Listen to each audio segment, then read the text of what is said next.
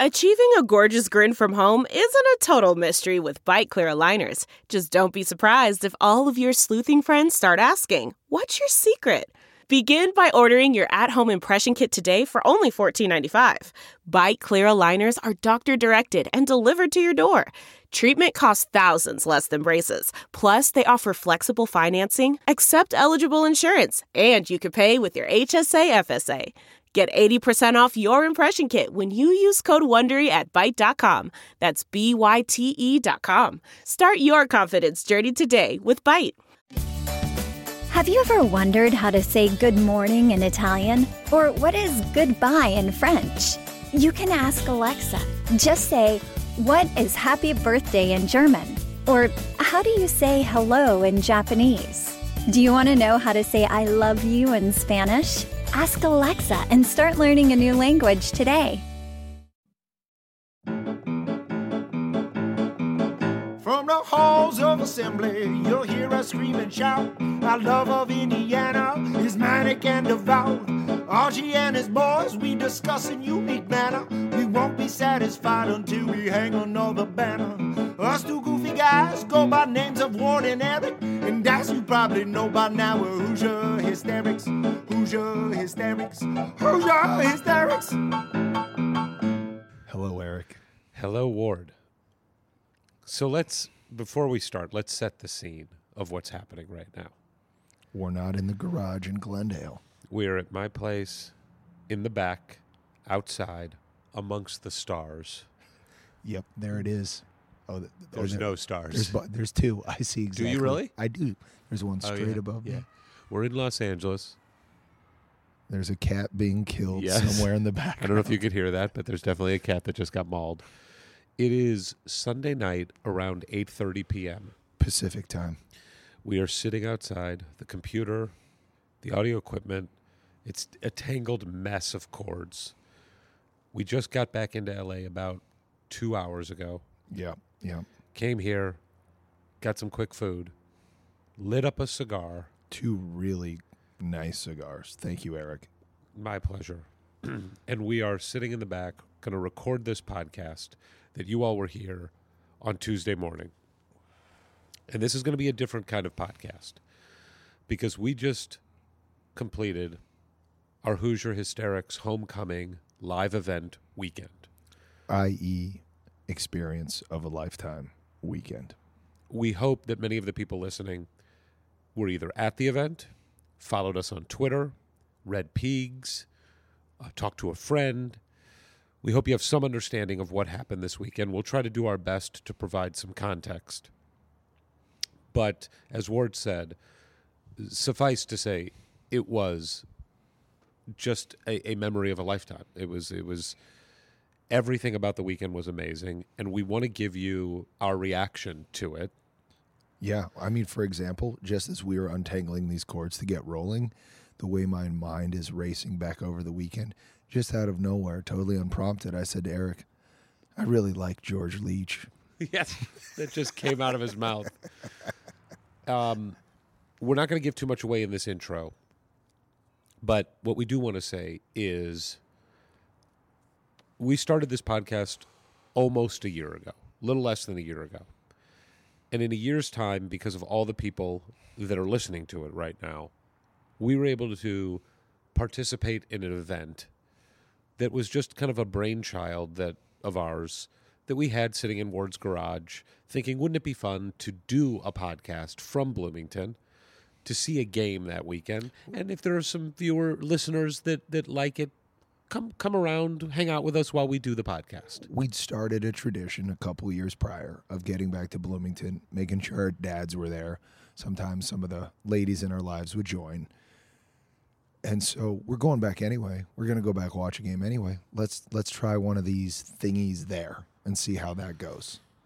And when we first came up with the idea, we literally thought it would just be us in a little space somewhere with a dozen fans, maybe, people that are supporters of the podcast. I think my mind's eye saw like 30 or 40 milling about. Okay.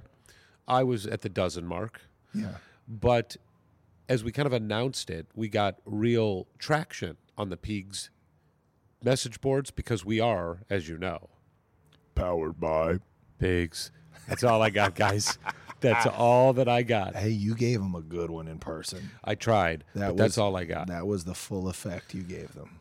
Our voices are shot, so we apologize for the quality. I liked how I do the Powered by with my voice totally shot. It's a lot easier. You know what they say is great for a rough throat is a cigar loaded with nicotine and smoke.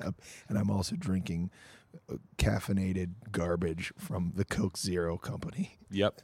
We also were in an Uber to come back to my place, and I had to explain to the Uber driver the difference between right and left and red and green. We got there, though. We did get there. We made it to Ralph's, and now we're here doing this. So listen, pigs.com is a huge part of why we were able to pull this event off, and a huge reason why we were able to get the traction that we got, and a huge reason why the people listening to it are listening to it. Because Mike was gracious enough to make a deal with us where he didn't have to do anything. I mean, we weren't on the radar screen.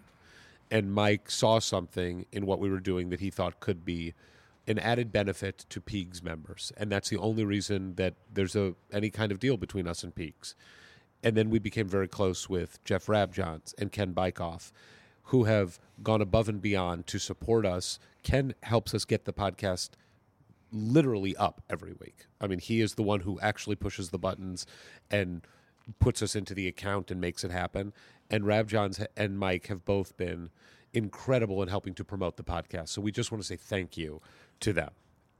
And then when that partnership was formed, we were so warmly and immediately received by the Pigs community. And really being a part of Pigs and embraced by those guys you mentioned and the listeners, there's immediately some legitimacy.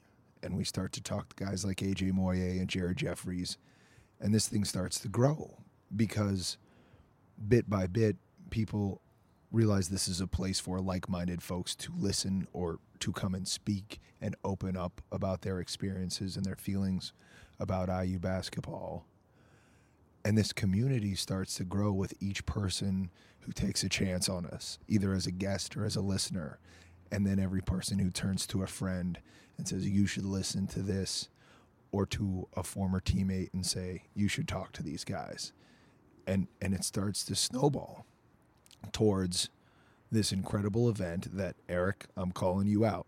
You put this event together, and you got the right people involved in Bloomington to put it together with us. And to see everybody coming together over the course of this last year, and so many of them physically being able to show up at the BLUEBIRD and look each other in the eyes and hug each other and eventually cry on each other's shoulders was just an incredible manifestation of everything that's been happening over the last 12 months. In 49 states, it's basketball. And then there's Indiana. By the way, doesn't Ward's voice sound like he's trying to seduce us? It either sounds like he's a creepy pervert or he's trying to seduce us on a phone sex line. It's one of those two things. That could be a nice source of income now that you mention it. It has added a timbre to your voice that is remarkable. Oh, I was concerned maybe people would find it difficult to listen to a voice that has only moments left to live. Ward, if they haven't found us difficult to listen to this point, I think this is not going to be the tipping point for them. They're in. God bless them. All right, so here's what I'm going to tell you guys what's going to happen now. We're going to set up the live event podcast. Let me just give a few disclaimers. We edited out some stuff for time because there's a lot of stuff that happened in between guests, and you didn't need to hear all that. And there's some technical problems because we're in a live event space. So the audio levels may not be consistent. We did the best we could. I hope if you were not there and you listen to this podcast, I just hope you get a little sense of how much fun it was to be there. Because it was a special, special day. And we will get into kind of how it came about, some behind-the-scenes stuff, and our reaction and the reaction of some of the players that we've talked to that were there when it's over. So stick around for the end so we can wrap it up properly. And here is the Hoosier Hysterics Homecoming live event.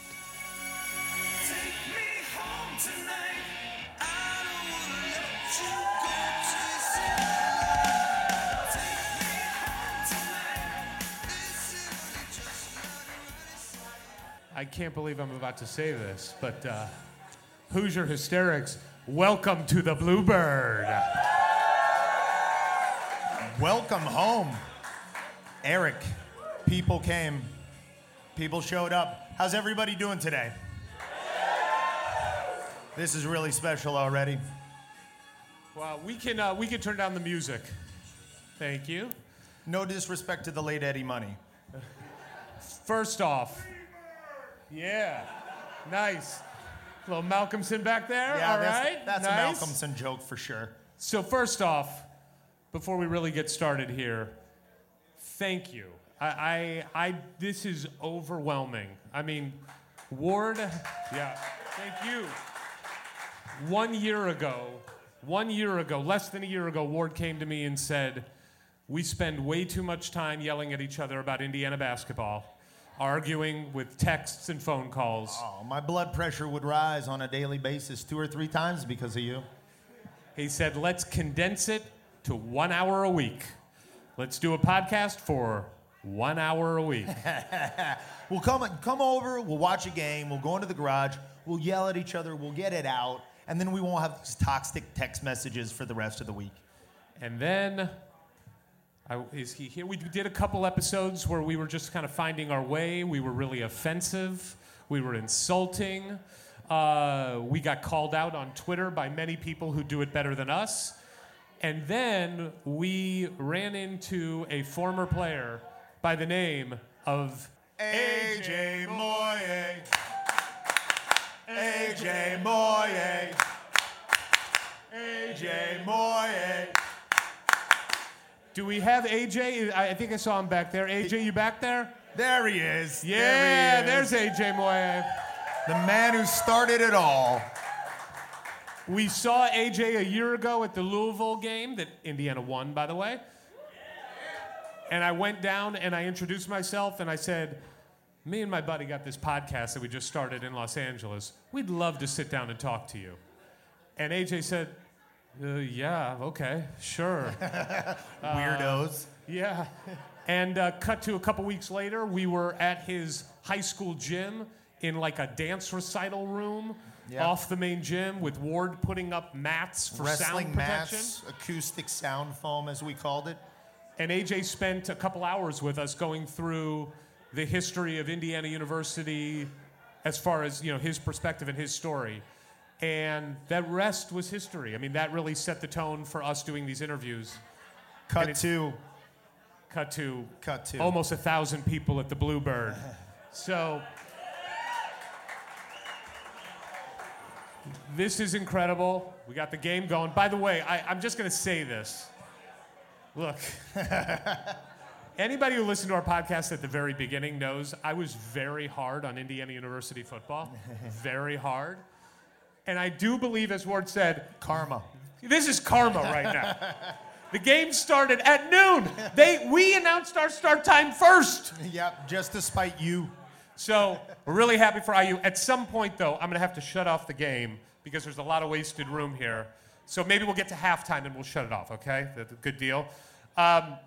We're just really excited to be here with all of you. Now, and as you all know, as we get started, there is a traditional way we start our podcast, one that caused the first bit of controversy between Eric and ourselves. But fortunately, you, the people, spoke, and the theme song remained. So, Rob, let's get the show started. And let's join in. Everybody could join sing in. along. That would be great.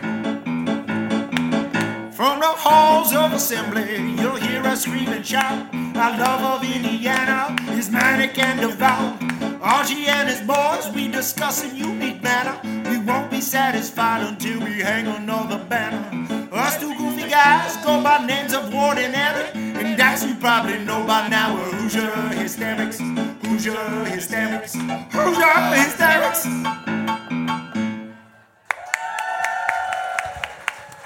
Welcome. That song is all due to Ward and his incredible lyric writing ability. And a lot of downtime. I got a lot of downtime. So before we get started, I just want to acknowledge a couple special people that are in the room besides all the amazing former players and people connected to the program. But we have people in this room that live very far away. We have people, I'm going to just name some cities. If you hear your city, please cheer. Or state. We have people from New Orleans. Right there. We got New Orleans came in for this. We got New York City. We got South Carolina. We got Jeff and George from Charlotte with Ooh Wee Barbecue. We got people from everywhere. And Connecticut, nice. We got Denver, Colorado, do we not? Denver? Ron Freed. Ron Freed from Denver. So this is just, it's a mind trip to meet all of you guys that there's also a lot of people from Peru, Indiana here. Yeah, they're my peoples. Also, special guests, our parents, Ward's dad and stepmom are here, and my parents, Wally and Marcia, right here. Raise your hands. There we go. We thought they were going to be the only listeners to the podcast. And cut to a year later, and they've had to listen to about 200 hours worth of us gabbing. Before we get started, I do want to thank, we have two sponsors who made this event possible. Evan Martin from Community Cars. CommunityCars.com. Everybody should go there if you're in the market for a new car. Community Cars has come up with a new platform where you could be listening to our podcast at home, you could be watching the Hoosiers, and you can, in the comfort of wherever you are, on your phone, on your iPad, on your computer, order your car, get it delivered to your house, no hassle, search from over 800 cars. It'll be delivered to you. How am I doing as a pitch man? It's great. I thought you were going to have to read it. You're doing great. Okay, good. Hopefully Evan thinks I'm doing good. So CommunityCars.com, make sure you check that out. And then, as many of you know, I went and had the just great fortune of being able to attend the Victor Oladipo Archie Miller Fantasy Camp experience that was put on by Pro Camps. They are here today. Our man Alex Land is at a table by the t-shirts. They are signing people up for next year's camp. Here's what I'll tell you. You can be a player like I was. Well, you can try to be a player like I was. It didn't go all that well. This is like the first time I've been able to sit down comfortably since the camp. Or you can be a coach. It is the single greatest experience you will have as an Indiana University fan. You get to dress in the locker room. You do film sessions with the coaches. You meet former players. Many of the people that you'll meet tonight were people that I got to meet there. There's a lot of my friends here that were at the fantasy camp. So I just highly recommend going to that table, talking to Alex, signing up if you can. And there's also a Victor Oladipo kids basketball camp done at the Pacers practice facility. Both of these events will happen in 2020. Please check that out and sign up. You guys will not regret it. I think that did that. Yeah. Thank you to Galen and the media school for helping us. Galen right here. This. Round of applause for Galen. Special thanks to the BLUEBIRD. Rob and Hayden who are here. And Dave Kubiak, who's not here. Thank you for getting us in. And I think we should start bringing some people up here. Oh, yeah. This is great. Let's just bring them up. Ladies and gentlemen, known for many things, but none greater than The Block against Carlos Boozer. Please put your hands together for A.J. Moye. How are you, sir? You doing good? We gotta talk into the mic here. This is kind of all your fault, AJ. It is. Good. I'm glad you own that. AJ just got into town last night. Came from California for this. So round of applause for him. And is your wife here? No. Because she's got our little daughter. Got the little daughter. That's right. Yeah. AJ's got a big daughter and a little daughter. How old's the baby now? 8 months. 8 months, and he's here. You getting a little bit of sleep these days? A little bit? A little bit. She's been sleeping maybe 7-8 weeks. So AJ, just talk to us about what is it like for you to be back here in Bloomington. You were at Little Zagreb's last night. Just what does it feel like to be back in Bloomington and to see all these people here that are just here honestly to say thank you for what you did for the program? I mean, it means the world. But, you know, like when I come back to Bloomington, I always tell people, I'm going home. You know what I mean? So, but I love it. And I really, I'm going to put this down.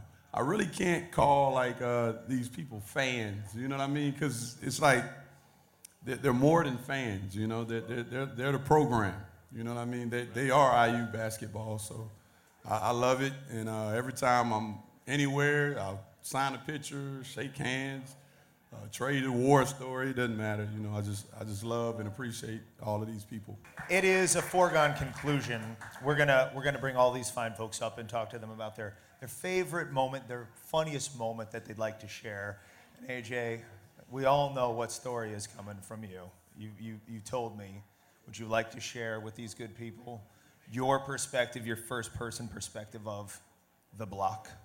Yeah, it was a cool play. You know, I kind of had it in my head that I was gonna just jump up and knock the living hell out of him. You know, because he's 6'9", like 260 something, and I'm 6'2 and a half, and so I said I'm gonna go foul him.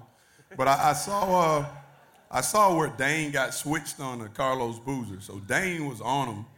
And so when they were throwing him the ball, I was like, well, I'm just going to run. I know he's going to try to turn around and dunk on Dane, so I'm just going to go hit him. And then I jumped up in the air, and I was like, I'm getting up there pretty good. And I just kept going and going and going. And I said, well, I'll try to block it. And so it worked out. It's funny because we talked to Coach Davis recently. If you guys I heard that. Did you hear that? Yeah. And Coach Davis, because he's seen a lot of basketball, and I think, us fans and all of us probably remember these moments so clearly. And Coach Davis remembered it, but Coach Davis made it even more dramatic. He thought that was like the end of the game. Yeah. He thought that block ended the game. As far as he was concerned, you won the game because of that block. Dane never fouled anybody. Yeah, he didn't remember that. I know he remembers that. That was hilarious when Dane fouled that game. Coach Davis ran and fell on his knees and was, what the f*** are you doing? What do you remember thinking when Dane fouled him? Oh, man, I wanted to kill Dane, man. But the thing, Dane was going, he was kind of, Dane Fife is different, number one. I want to get that out. Cub knows it. Everyone knows it. He's different. We are 2/3 of a way through an interview with Dane, and we now understand where you're coming from. Dane he's different. Yeah, in a wonderful way, but it is a bizarre interview we're having. Like anyone who's been his roommate, like on a road trip in college, is like, they're always like, hey, Tim, don't put us with him anymore. I used to tell Tim like I don't want to be with Dane, but because Dane will wake up in the middle of the night and just shake you, and scream at you. And you'll be like, what the hell? It's 4 in the morning. Like, what's wrong with you? But, so Dane was crazy. Like, I got fouled on with, maybe 11 seconds left, and I went to the free throw line. And I'm about to shoot, and Dane's like, yeah, Fish, you make this, we're going to the final four. I'm like, yo, calm down. Like, I'm trying to focus, yeah. And then I hit the first shot, and he comes up, screams in my ear again. I hit the next shot. And then we go down on defense, and then we're like, hey, don't foul. Like, don't matter what they do, don't foul. And then they swing it to Jason Williams, and Dane runs up and chest bumps him, and he hits the shot. But then I remembered that the guy only makes 59% of his free throws, so we're gonna win. Yeah. And then there was an offensive rebound Jared, when we talked to him, he said he was done. He couldn't move. He just watched the game the rest of the way. Boozer got the rebound, missed the shot. You guys, Jared said, I fouled him. Yeah, there was a conspiracy amongst the players on the court to get Dane into the locker room so Jared could beat him up without Coach Davis coming in. That was discussed on the floor before the game ended. It probably was, man, but I think everyone would have beat Dane's ass if we'd have lost that game. We know you're good friends with George and Jeff. Yeah. It seems like everybody that knows George has a good George story. We've heard a couple good George stories from back in college. Do you have any George stories that you can share with us that we can bust his balls on when he comes up on stage? Yeah, you just ask George about his damn bathtub, man. Just ask him about it. Because I lived with George my freshman year. Yeah. His bathtub was one of the grossest things I ever seen in my life. Just it was this color. Just talk to him about his bathtub. I hope everybody's enjoying the food George cooked. AJ, when you were at school here, did you ever come to the BLUEBIRD? Oh yeah, all the time. Yeah. Do you have any? You have any memory from the No, Bluebird? that's the funniest thing. So I was just talking. Yeah, I was talking, and my boy, he was like, man, it's crazy. Because we're just talking. We're saying like how, I had like a LaCroix. Is that how you say the water? What is it? With the little bubbles? Sure. Yeah, but I had one of those, and he's like, I bet you never had one of those in here before. I said, no, I haven't. And he's like, did you come here? I said, yeah, I came here all the time, but I don't remember a thing. Like I'll be honest with you. Yeah. That's a good Bluebird experience. Yeah. All right, well, we're going to cycle through everybody. AJ, you were the first person who did this with us. We wouldn't be here if it wasn't for you. Thank you very much. Yep. Let's send him AJ. out the way he should be sent out. AJ Moye. AJ Moye. He looks like he's from Tipton. We got to talk to him? This is the Tipton Tornado. Let's give it up for I was Derek talking about Elston. Derek Elston. Yeah.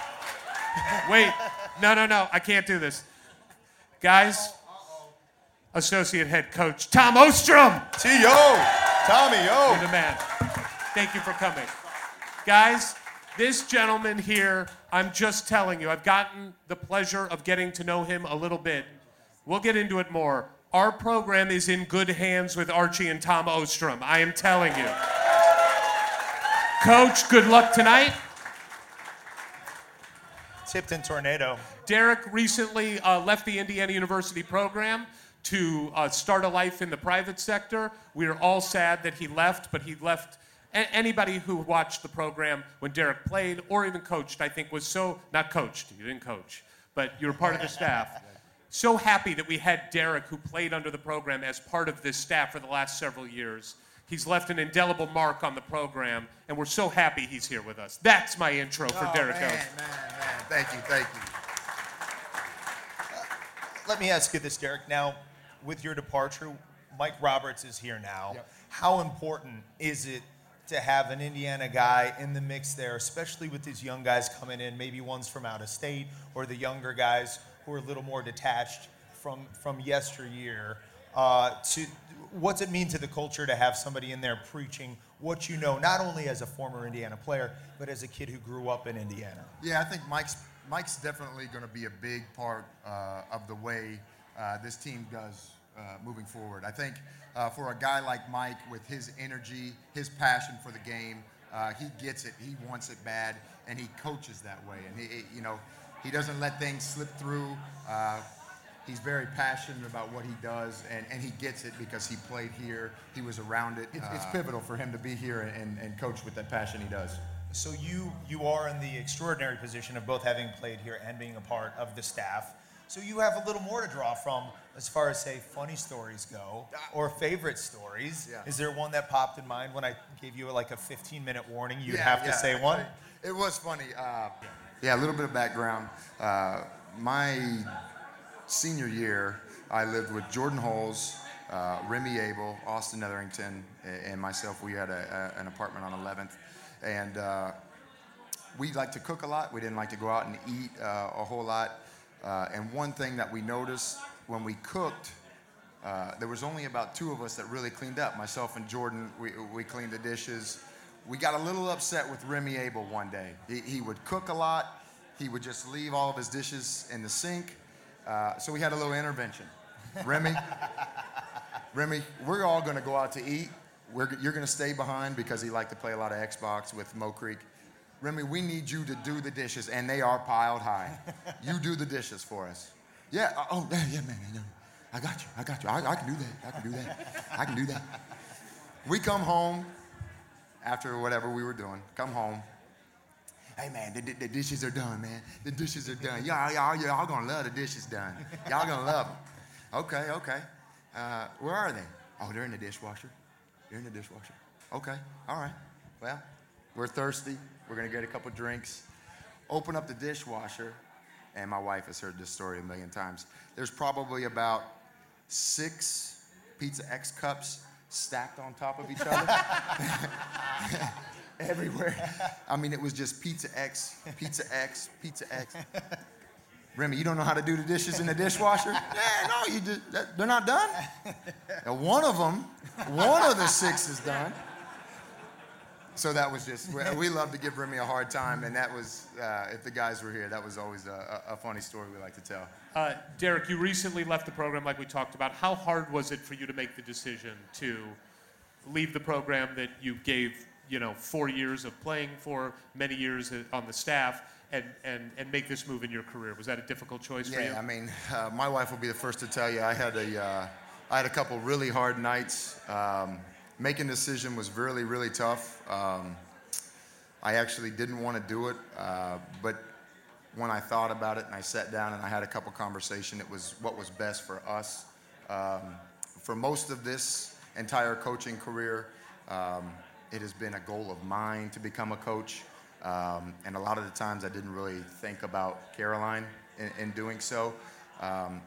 So when I came to ease with it, it was because it was the best move for me and her. So, but it was difficult. It was difficult leaving the guys. I think I had a couple meetings with Coach Ostrom, and I was the first to tell him, like, I don't know how I'm going to tell the guys that I'm leaving. It wasn't difficult telling the coaching staff. It had its times when it was difficult, but Coach Ostrom will tell you, I had the hardest time when I sat down in a meeting with him trying to come up with a way to tell the guys, just because, I mean, guys like Joey Brunk, Trace, Duron, Devontae, Justin, Al, Race Thompson. I mean, I built some unbelievable relationships with those guys.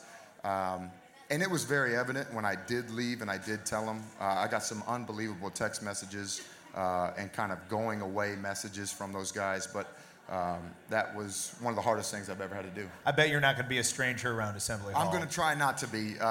With this new job, I've got a lot of training, and I've been gone ever since pretty much I decided to leave. I've been out of Bloomington. But no, I want to be right behind them. Now that I have nothing to do with the program, I can actually coach guys up. So the closer I am to the bench, the kind of closer I can kind of give my little spiel to the guys. And have you thought about in your new corporate life, like when you have a good meeting, just in the meeting conference room, just giving it the Tipton Tornado sign in the meeting? Yeah, just throwing around at my desk, those were fun times. Before we let you go, I think everybody here would love to just get your insight. You did build incredible relationships with the players on a very different level than I think the coaching staff does. You were really there as a confidant, helping them through tough times. It does seem like, we've talked about this, we're talking about this with our families, it seems like this team genuinely enjoys each other. They're smiling on the court, good personalities on these kids. Can you just give us a sense of what is the personality of this team? What are these kids like? It's actually, it's really fun to see, because a lot of the times it's a lot more goofy than it's ever been in the past. And I know kind of people pride me on, I was the guy who could make everybody laugh, and honestly, that might have been why we were good. I don't know. People keep giving me credit for it. I don't want it. But I was a guy who was very relaxed and made things easy for the guys. And when you walk into the locker room, that's what it is. It's a locker room full of guys who are they're having fun. And a lot of the times last year, it was a lot more serious than you would have liked it. Sometimes in life, you just need to go out there and just do and not overthink. And I used to tell the guys all the time, when you're on the court, just smile. I used to tell Romeo all the time, you know what I don't like about you? You don't smile when you play. I hated that about him. Go out there and have fun. And when you see it, when you see the bench, you see the guys on the court, I know it's early, but that stuff goes a long way. When you smile and you're having a good time and you're enjoying one another, that goes a long way. Well, I think I speak for everybody when I say we're so happy for you to make this move for you and your wife and your family. We wish you nothing but the best of luck and success. And Derek, thank you for everything you've done for Indiana University. Thank you, guys. Thank you for being here. Who we got? I'm looking at somebody who I would really like to talk to. This interview that we did, people always ask us, what's your favorite interview? And it's the most impossible question to answer, because they're all amazing. We learned something incredible after each one.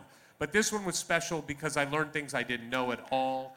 And his honesty and how open he was with us just made me rethink kind of my insanity fandom experience that I go through.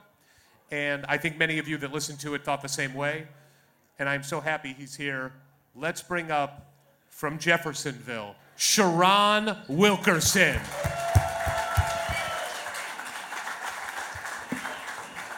What's it like to be back in Bloomington? Oh, man, this is absolutely unbelievable. I mean, man, this is absolutely great, man. I feel truly blessed. This is amazing, man, really. Absolutely amazing. And you rolled deep. You brought some people Yeah, man, with you. I got my coaching staff here. I got some really close friends of mine that are big IU fans, and, man, they take care of me, man. So this is just a token of my appreciation. All up from Madison? All from Madison. Yep, all from Madison. And for those who don't know, I'm sure most do, but where are you coaching now, and when does the season start? So I'm at Madison, Indiana High School, and we open up November 26th, I think, is the date. Very good. How's the team looking? We are looking really good. Yeah. Looking really good. So what does it mean for you to be back in Bloomington? I know you have come back several times since you left, but you've got 1,000 people here that all cheered for you when you came up, and we got just incredible response from the podcast that we did with you, where people said the thing that I said to you on the phone. We judged you in a way that I think we do as fans, and then we got to hear your story, and we've got to hear your progress and your progression and the evolution that your life has gone on, and it changes our perception. Absolutely. What does that mean to you?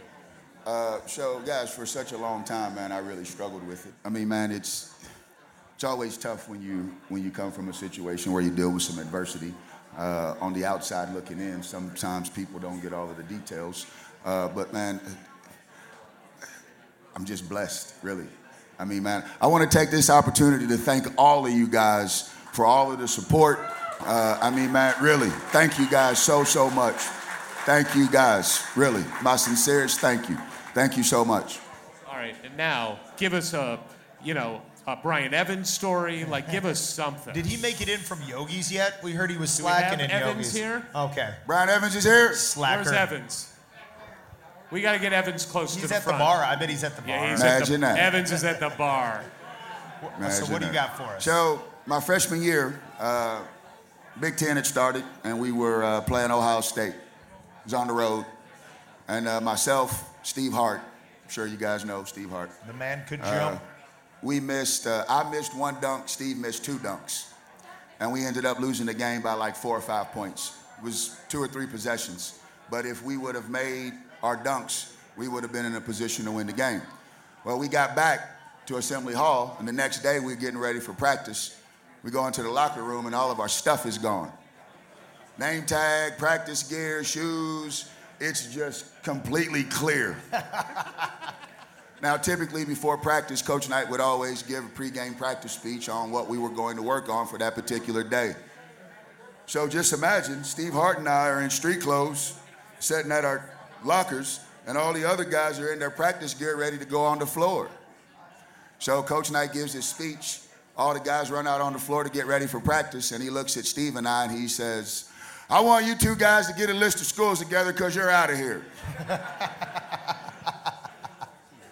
Now, guys, put this in perspective. I'm 18 years old, man. I did not know what to think. So sure enough, they go out to practice, and Steve and I are sitting in the locker room and like, what are we going to do? I was devastated, guys, absolutely devastated. So at some point, 10 minutes later, Dockage comes in and says, hey, you guys need to get out on the floor. Coach said not to come out on the floor. Get out on the floor, Dockage says. So sure enough, Steve and I meander our way out onto the floor. We go to the very end of Assembly Hall, towards the end that the locker room is at. The team is down there practicing.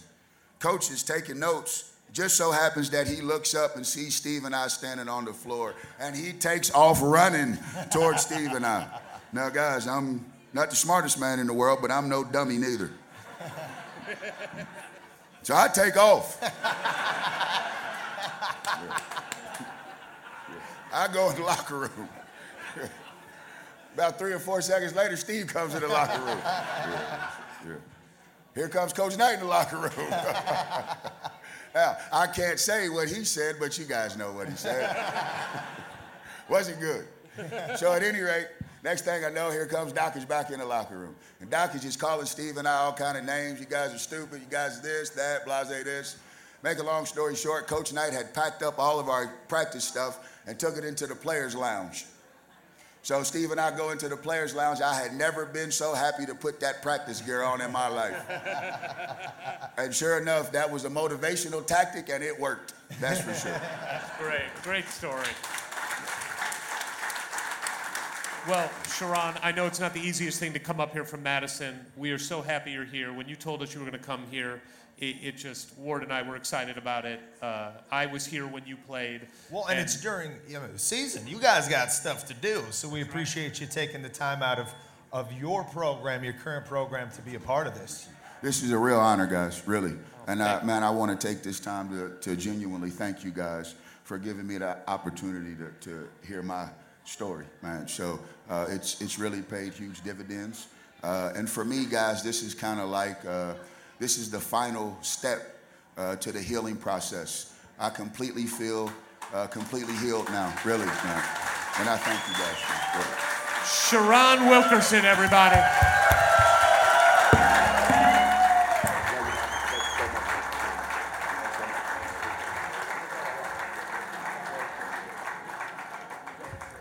Eric told me to vamp for a minute.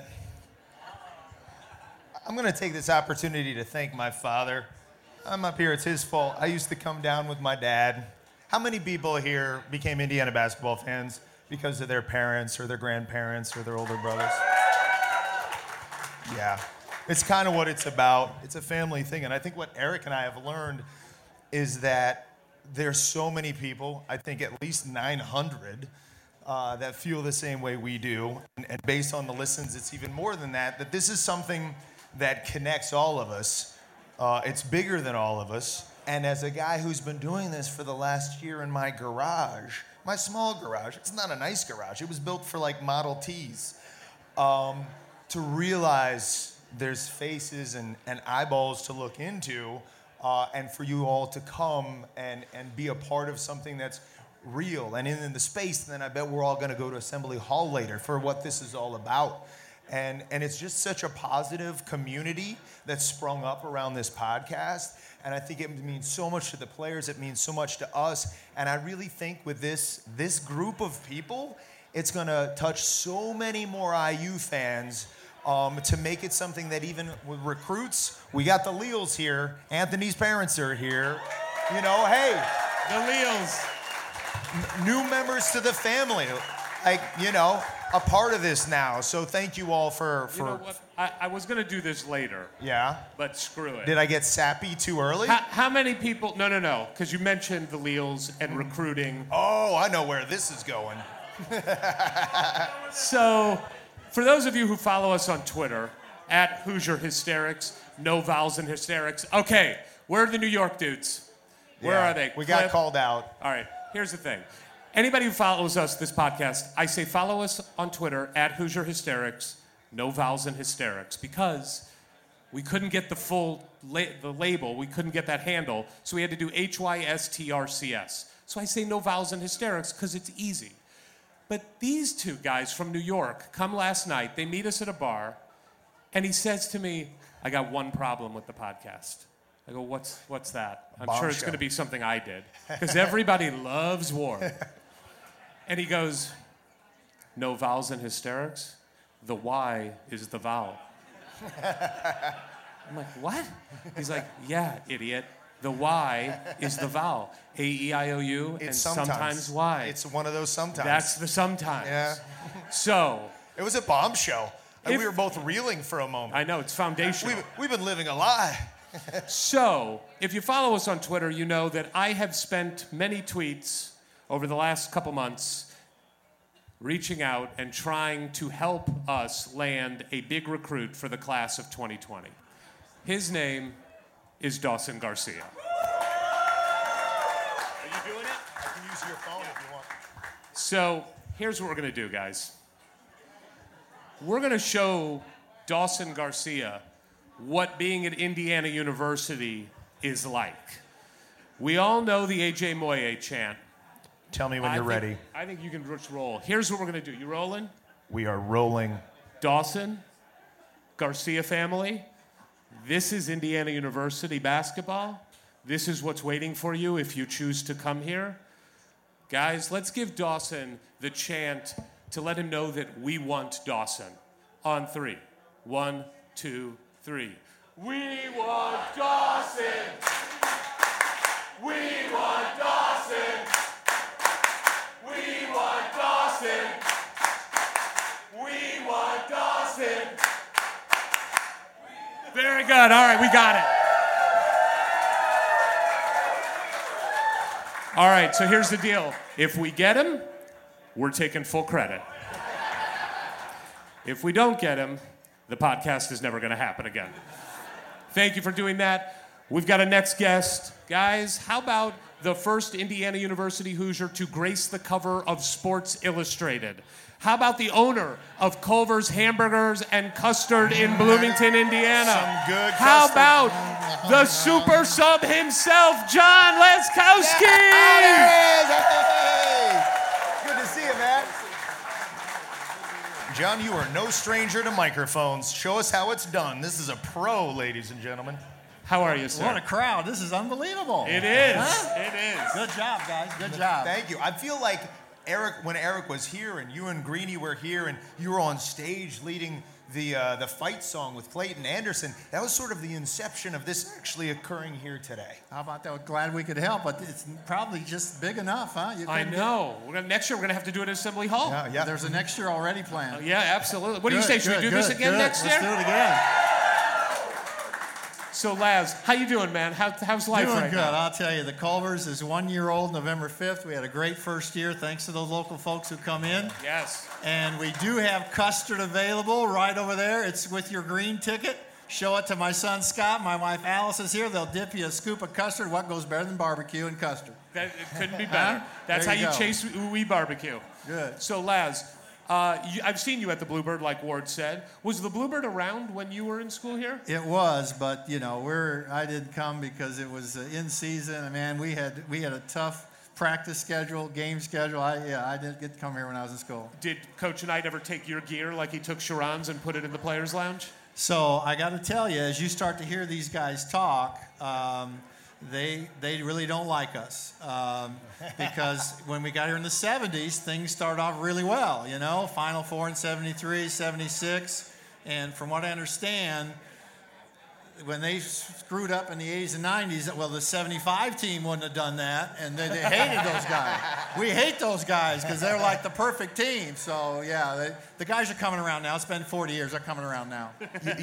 You told us a great story that I think maybe planted the seed for you to one day be the owner of Delicious Custard Dispensary. Oh, the Sundays. Yeah, Sundays. that one. Yeah, well, that did start a long time ago. Yeah, even would you longer. share that with us? That's so great Sharon story. talked about the jersey, practice jersey mishap. So we weren't quite, at that level. We were up here, but we did have a few times when things didn't go well. And one time was we lost to Ohio State. And at Ohio State, of course, Coach went to Ohio State, so that was really double wad. So the next game was against Purdue to win the Big Ten championship the next Saturday.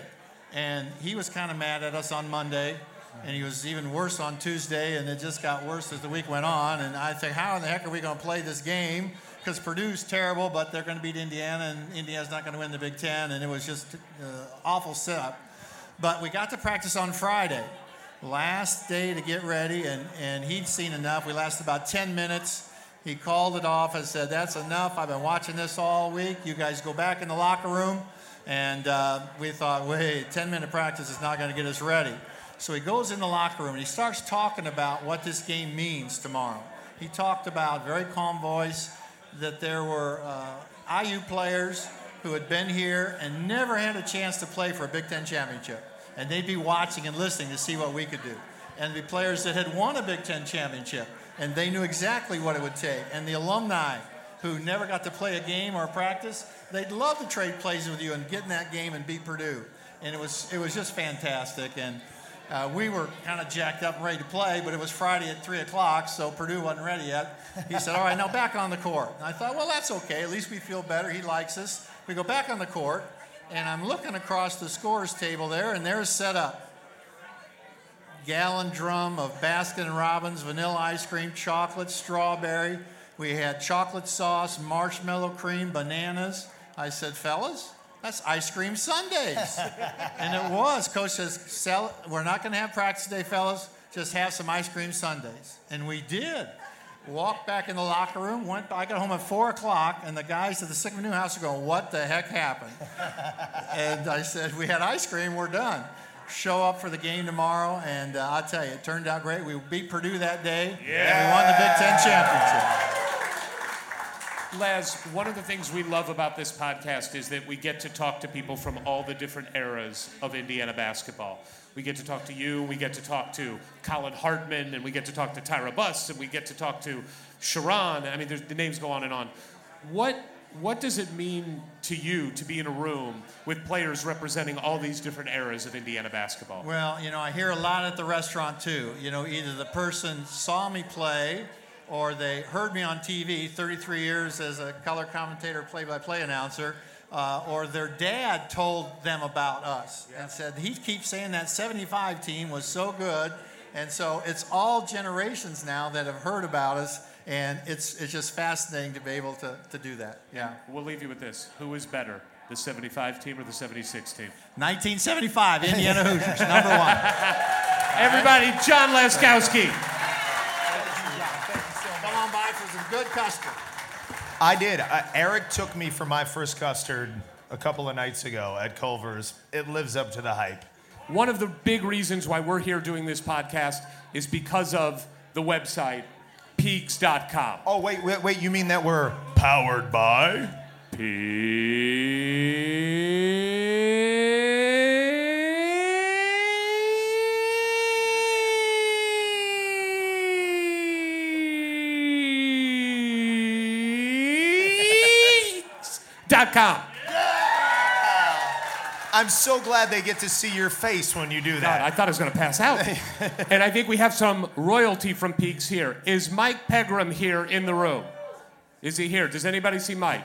He was. I know he's here somewhere. Jeff Rabjohns. Who sees Rabby? Where's Rabby? Rabby! Rabby! Wow! Rabby right there. There he is. Ken Bykoff. Where's Ken Bykoff? Ken right was... here in the front here. I don't know. Is Weaver at the game? Weaver's at the game. Is Trevor here? I don't know. But most people in this room know what Peaks.com is. If you do not, and you want to connect to Indiana basketball in the most fulfilling way possible, you follow Mike Pegram, Peaks.com, go subscribe, follow Jeff and Mike and Ken on Twitter. You get up-to-the-minute recruiting tidbits. You get great analysis of the games. They welcomed us into the family and helped us launch ourselves, and we just want to thank Peaks. So round of applause for Peaks.com, please. And now... This is cool. We haven't talked to this guy before. No, and he's a doctor. We get to bring up a doctor, which is good because I have not talked to a doctor about my exploded butthole from the camp. So maybe he can shed some insight. One of the purest shooters that has ever graced Assembly Hall's court, please welcome Dr. Kyle Hornsby. So do we call you Doc? No. We call you Kyle. Kyle's fine. All right. Absolutely. Dr. Kyle it is. Kyle. And you'll need a different doctor. And what? And you'll need a different doctor. Oh, I do. Yeah. What kind of doctor should I go to for that? We can give you a a few names after. A proctologist, right? Yeah. But clearly a proctologist. GI proctologist. Yeah. So how are you, man? We have not had the pleasure of talking to you. We're going to set up a longer interview with you. But thank you for coming. What's it like to be back amongst this many IU fans not at a basketball game? It's fantastic. This is quite the outing you guys have put together, and it's fantastic to be around all these people, wonderful people. I've talked to several fans and friends and people I haven't seen in years. So this is quite the atmosphere that's here. And no, it's not. I don't get out as much as I would like. Right. But it sure is nice to be out today. You're from Louisiana. Yes. When you grew up, did Indiana basketball mean anything to you? Did it have a special place in your heart? Why did you choose Indiana University? That's a good question. My dad was a coach, and so he came up to Coach Knight's camps, coaching camps, quite a bit. So I had an '87 national championship poster up in my room growing up. You were raised right. So then I was 16 and then decided I wanted to go to Purdue, and then I was 17, and that quickly changed. So, yeah. Now, whether it be your teammates, coaches, what is a a funny story, something you like to pull out maybe when you're together with the guys and reminisce about that you would share with these fine people? I don't know that I have a one that comes off the top of my head, but I think the one that I like the most, because I had always dreamed about putting this piece of net around my neck. That's the reason I came to IU. It's the reason I was so honed in when I was here. I wanted to win championships, Big Ten championships, national championships. Came a little bit short there. But I remember Cub, who's here, he hurt his ankle against Kent State in Kentucky. So we finally win the game with some fortuitous moments there. It was a battle. Yeah.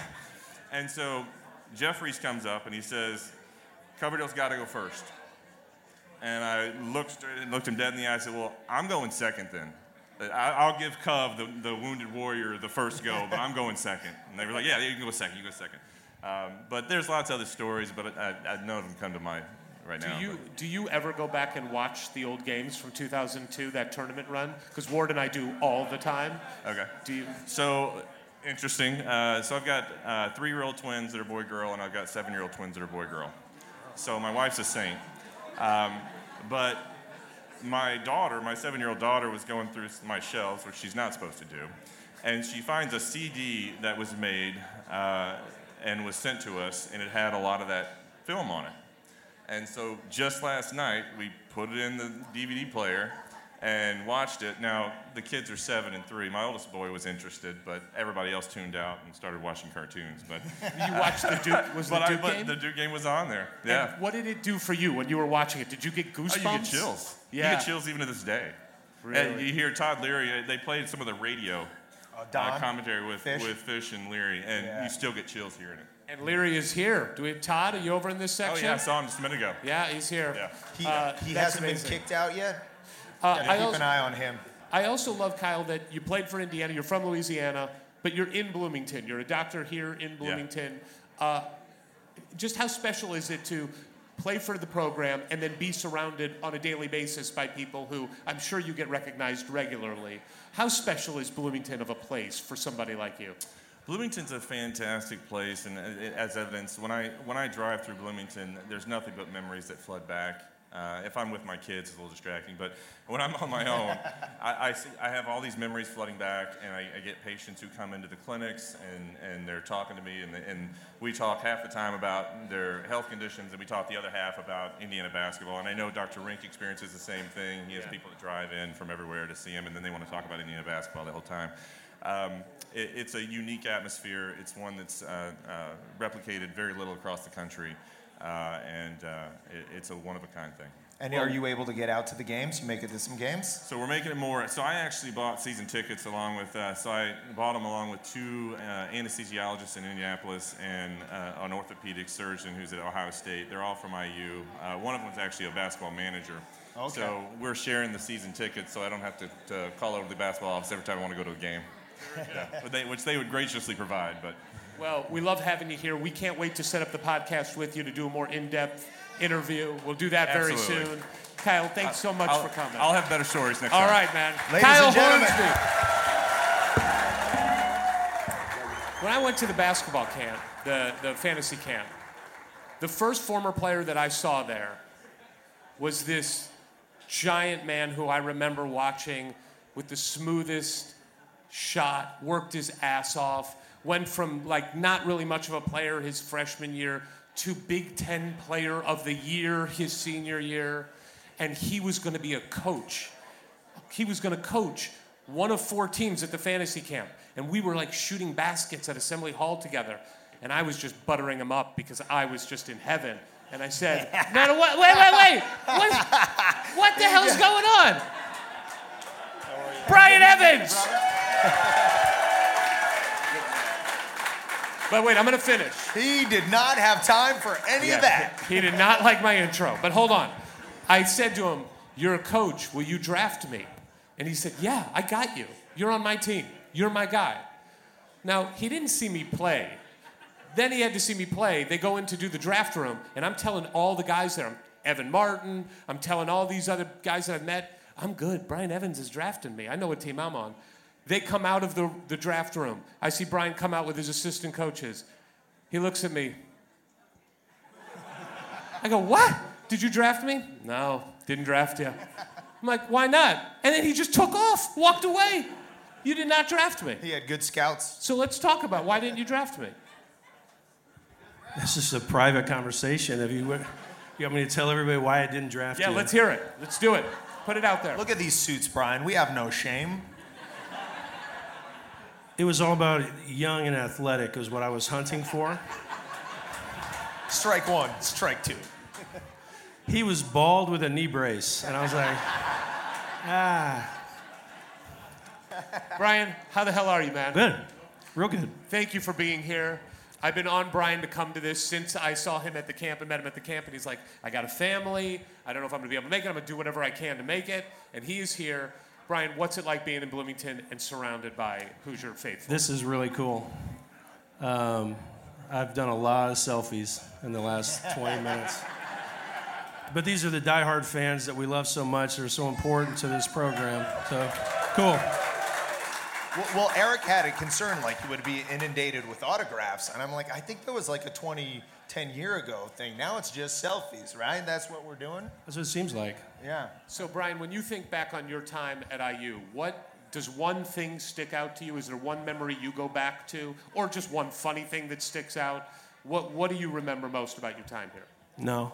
That's not one of his best questions. He's got good questions. That was not a good one. Try again.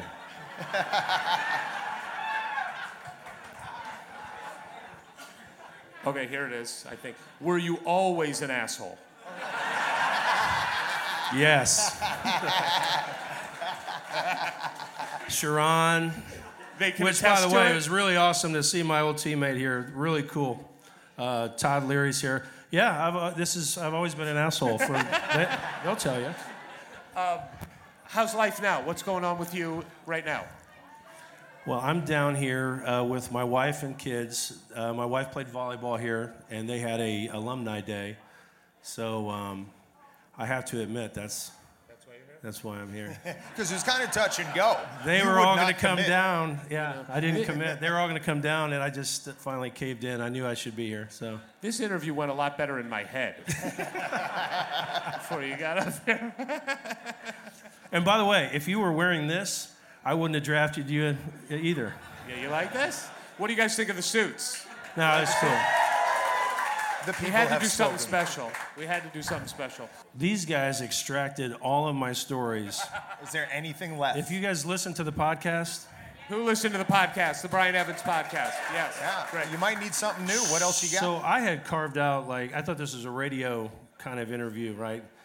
I had carved out 30 minutes. The intro, they were introducing me, took 20 minutes. I started, you could tell when I'm talking, all of a sudden I was on speaker. I was clearing off the rest of my day to do this podcast. And it went on for 3.5 hours. So I have no more stories.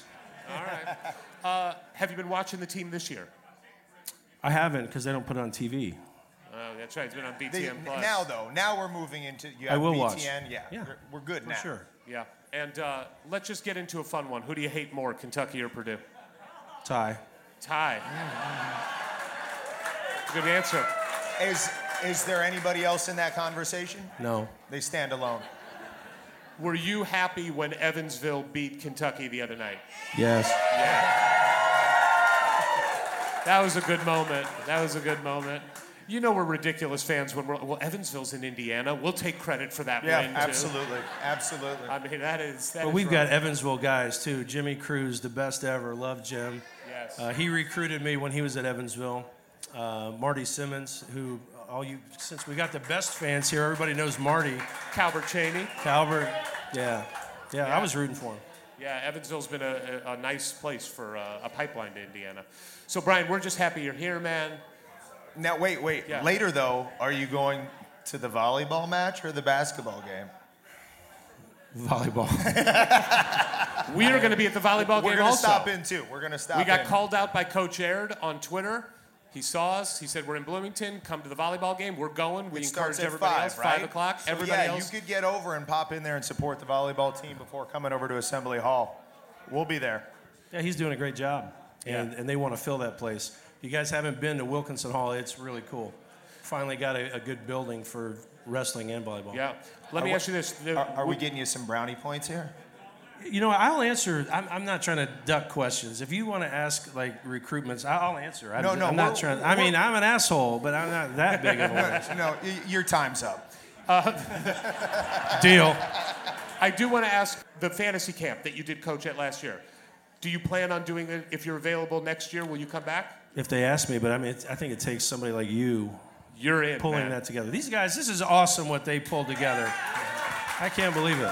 Thank you.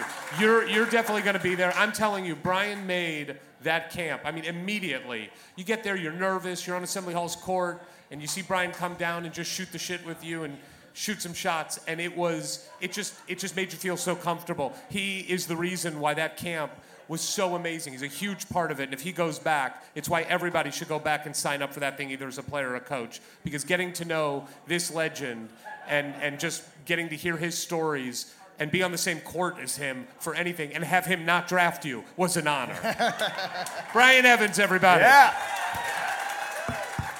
All right, this is a fun one.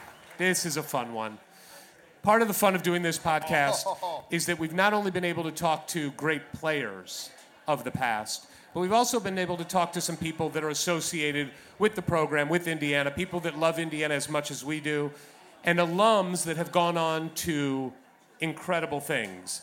And none have gone on to bigger and better things and represented the university any better than our next guest. Everybody loves her. Please welcome Sage Steele.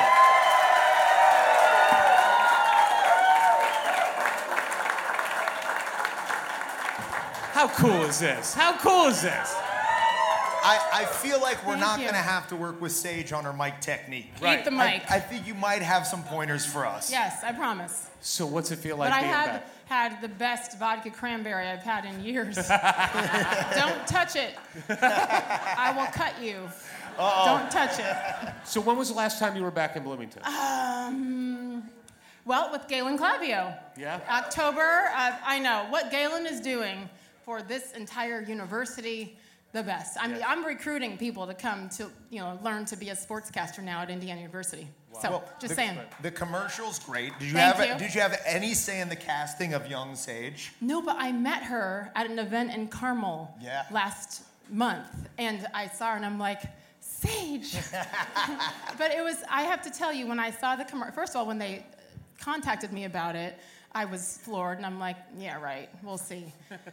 And then they came to the house and did stuff. I actually came to my set in LA when I was doing NBA, just NBA.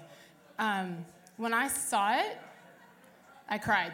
Sure. Literally cried, because who's this kid who almost got kicked out of Indiana University? And by the way, that's hard. I mean, that... Look. I had a roommate in college that never left his room. I think that he graduated with honors. So... I'm bearing my soul to my friends, and you bust on me. Anyway, I have a commercial, and he doesn't. Yeah, and in that... And neither do I, yeah. In that commercial, correct me if I'm wrong, but isn't there a cameo in that commercial that you got to be looking for? What? Bob Hamill is in that commercial. Yes, Bob Hamill's in the commercial. Again, I was afraid to say hi to Bob Hamill when I was a student intern in the athletic department, and I'm standing there next to Bob Hamill. So for him to be in the... Honestly, just please know that I act like a professional. I fake it. And when I see that, I always know when it's aired. The Big Ten Network comes in every once in a while back in the boonies of Connecticut. Right. But I always know when it's aired because on social media, on Twitter, it'll light up and I'm like, oh, my commercial. I said it in the commercial and I meant it. I would not be here today. I would not have achieved my dream without Indiana University. I'm nothing without this school. Check it out. So academics aside. Yeah. No, here's the thing. I tried really hard. Mm-hmm. I swear I didn't party. I never came to the Bluebird, ever. Every Thursday night, I was lined up, and I was standing right there. Yeah. But it wasn't a party thing. I struggled with... Anyway, it's a story. I told you that story. Yeah, you did. Because you listen to the podcast, right? I mean, listen to every podcast they do because it's amazing. And I want to apologize because I talked so much on that thing. You guys were falling asleep. No, it was the best. It's kind of what we do, Sage. But they bring out the conversation. You guys they're so talented, and look what you've created. It's amazing. It's because of no. So, Sage, one of the things that I think everybody who reached out to us after we did the podcast with you, the thing that resonated with them was you didn't grow up an Indiana fan. No. You had no connection to Indiana. You moved around a little bit. You landed in Indiana. You chose to go to Indiana. And you have so embraced what Indiana is. What is it about Indiana that just grabbed hold of you and hasn't let go? The thing is, more and more as I've moved away from Indiana, just as time has gone by, the more I long to be back. Yeah. You're young and you're trying to climb and achieve your dreams. What it was because I moved my whole life, lived in different countries, and with the military, my dad, I didn't really have a home. And I love how I grew up. I wouldn't change a thing, but this was the first place that felt like home. So, and then when I come back, even long before I had a cool job on ESPN, I always felt like I was accepted. Mm-hmm. And I don't know, it's forever home for me. I think I put on Twitter, first of all, I'm not here without you guys. I mean, you brought me here, and it was amazing. My 17-year-old daughter was supposed to be here. We had a tough 36 hours. She's in the hospital. She's out. Or else she's okay. She's okay. Yep. She's in bed. She better be. But, we've lived all over the country with her, with all three of my kids, too. I wanted her to come, and she will, because I wanted her to feel what it is. You can hear about IU, and you can hear about the great academics and the great sports, but you have to feel it. Trust me, she'll be back. But this is where I pray she ends up. Actually, I'm paying for it, so she has no choice. Look, I got to share a quick funny story about that I don't think I've done on the podcast. Okay. I have 3 kids with my ex-wife, and when we were married, I thought I was being really smart because I thought, well, my kids are going to go to Indiana. So I found out that they had this thing where you could pay tuition now. Like your kid has to be 1 year old. You pay current tuition, and then they're locked in. And so you don't have to worry about inflation and rising costs. So it's amazing, right? I was like, I'm a genius. I figured this out. So I got all the stuff, made the first payment. Now the problem is if you pay and they don't go to Indiana, you lose all the money. So they got to go to Indiana. So I was so happy. I was like, this is great. Julian, my son, he was like 2 years old. I come home, I'm like, I got this done. I made the payment. He's going to Indiana. Well, I mean, she's my ex-wife, so let's just say she didn't like that plan. She was like, what are you doing? We live in Los Angeles. You're just deciding 17 years from now our son's going 3,000 miles away? I said, yeah, that is what I'm doing. And saving about 50 grand, that's what I'm doing. And how many payments have you made since that conversation? 0. Yeah, okay. So, Sage, when your father was a tremendous athlete, greatly respected by Coach Knight from their Army days, but was it going to a game, watching a game, when do you remember falling in love with Indiana basketball? I have to admit the 1987 story. Did I say that on the podcast? I don't remember. So I lived in Colorado Springs, military. I was, half these people weren't alive in 1987. That's annoying. But Syracuse, right? National championship game. We lived in Greece a few years before that, long story. My mother was in love with Ronnie Cycli. I mean, the Greek god, right? Big, handsome man, sure. And she had Cycli, I had Keith Smart. Yeah! So that's when I learned what it was about. And also I'd heard the stories about Knight through the years because of my dad's experience with Coach Knight at Army, which was not a great experience. Right. I mean, hello.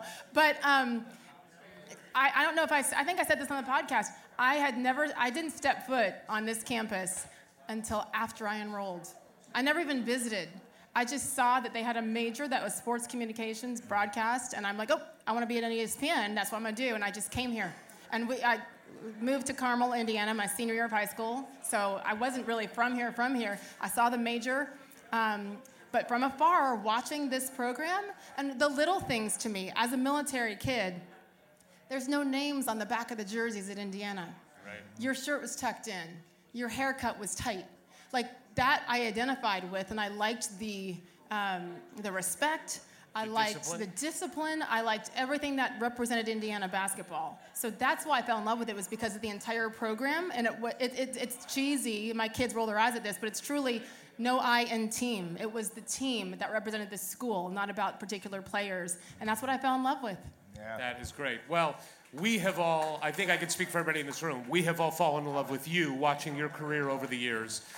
And the way your passion for everything, but every time you have an opportunity to talk about Indiana, the way you talk about it, it just makes us all feel real good that we have that bond with you. You've got a loud microphone and a big audience. I get yelled. Sometimes my bosses are like, enough. No, and I'm like, you know just what? keep going. I'm in the middle of like Yukon country and Yankees and Patriots, and I'm so sick of the Northeast. Yeah. So I'm like, I got to bring it back here, and I try. And sometimes with my co-host Kevin Nagandi, he's Temple, and I'm like, nobody even knows where the hell Temple is. It's fine. So we fight a lot. This football thing, you guys, we need to represent this football team and participate them as well all these years. Yeah. And last night I was looking through my two things, and I'll shut up. Yeah. I was looking through some old pictures. I was up all night because I was afraid I was going to miss my flight. So I was like, I'm just not going to sleep. I'm a little loopy. And I found this bag, this Ziploc bag with all old pictures from my time at IU. And I found among other things, I found a football card from '94, the schedule. The last time IU was ranked in the top 25, 1994, playing Penn State in that game. So, I mean, you go back a quarter century, that's how old we are, right? I will say I also found in that little baggie my fake ID. Yeah. Nice. Nice. I literally, did I tell you this? I literally went to the DMV. I'm a felon. I went to the DMV in Bloomington with my best friend's birth certificate, all of the above. Social Security card. This is back before the internet, thank God. This is here in town, right? In town. Yep. And I walked in there. Do I look like a Julie Levy? My best friend, nice Jewish girl from South Bend, Indiana. I got it. And let me tell you. The first 2 years I frequented the Blue. The first 2 years I came into the Bluebird, I was Patrick Kavas's bartender back there. I'll never forget his face when I came in to celebrate my 21st. And he was like, hey, happy birthday. Which one is it? 21st. And he just looked at me like, you've been lying to me for 2 years. Whatever we had is over. And he walked away, and he didn't even serve me a shot. No. Yeah. Memories. I swear. But I brought my parents here. We stood back in that corner over there on Parents' Weekend. And don't duck. Were you there? Rob. I mean, this is 1994 Parents' Weekend, standing back here for my favorite band. The cover band was Realize. We stood right here. I'd stand in line outside. Right? Realize? That was the best band. And real quick, for me as a fan, because that's how, when you have a dream to be a sportscaster, it's because you're a fan. Yes. And for me to see, like, this is the only place on the planet where I'm allowed to be a fan and not be criticized or judged for it. So to see Brian Evans again, I was like, Brian, I was obsessed with you. Yeah. And Sharon and Coverdale and all these guys, like it takes me back. It really takes me back. And I remember I saw Brian at Colorado Steakhouse, because I waited tables at Colorado Steakhouse. Yes. And I went up and I asked him for an autograph. What did he back say? then. Oh, he was very kind. He did it? Trust me, I'd call him out if not at this point.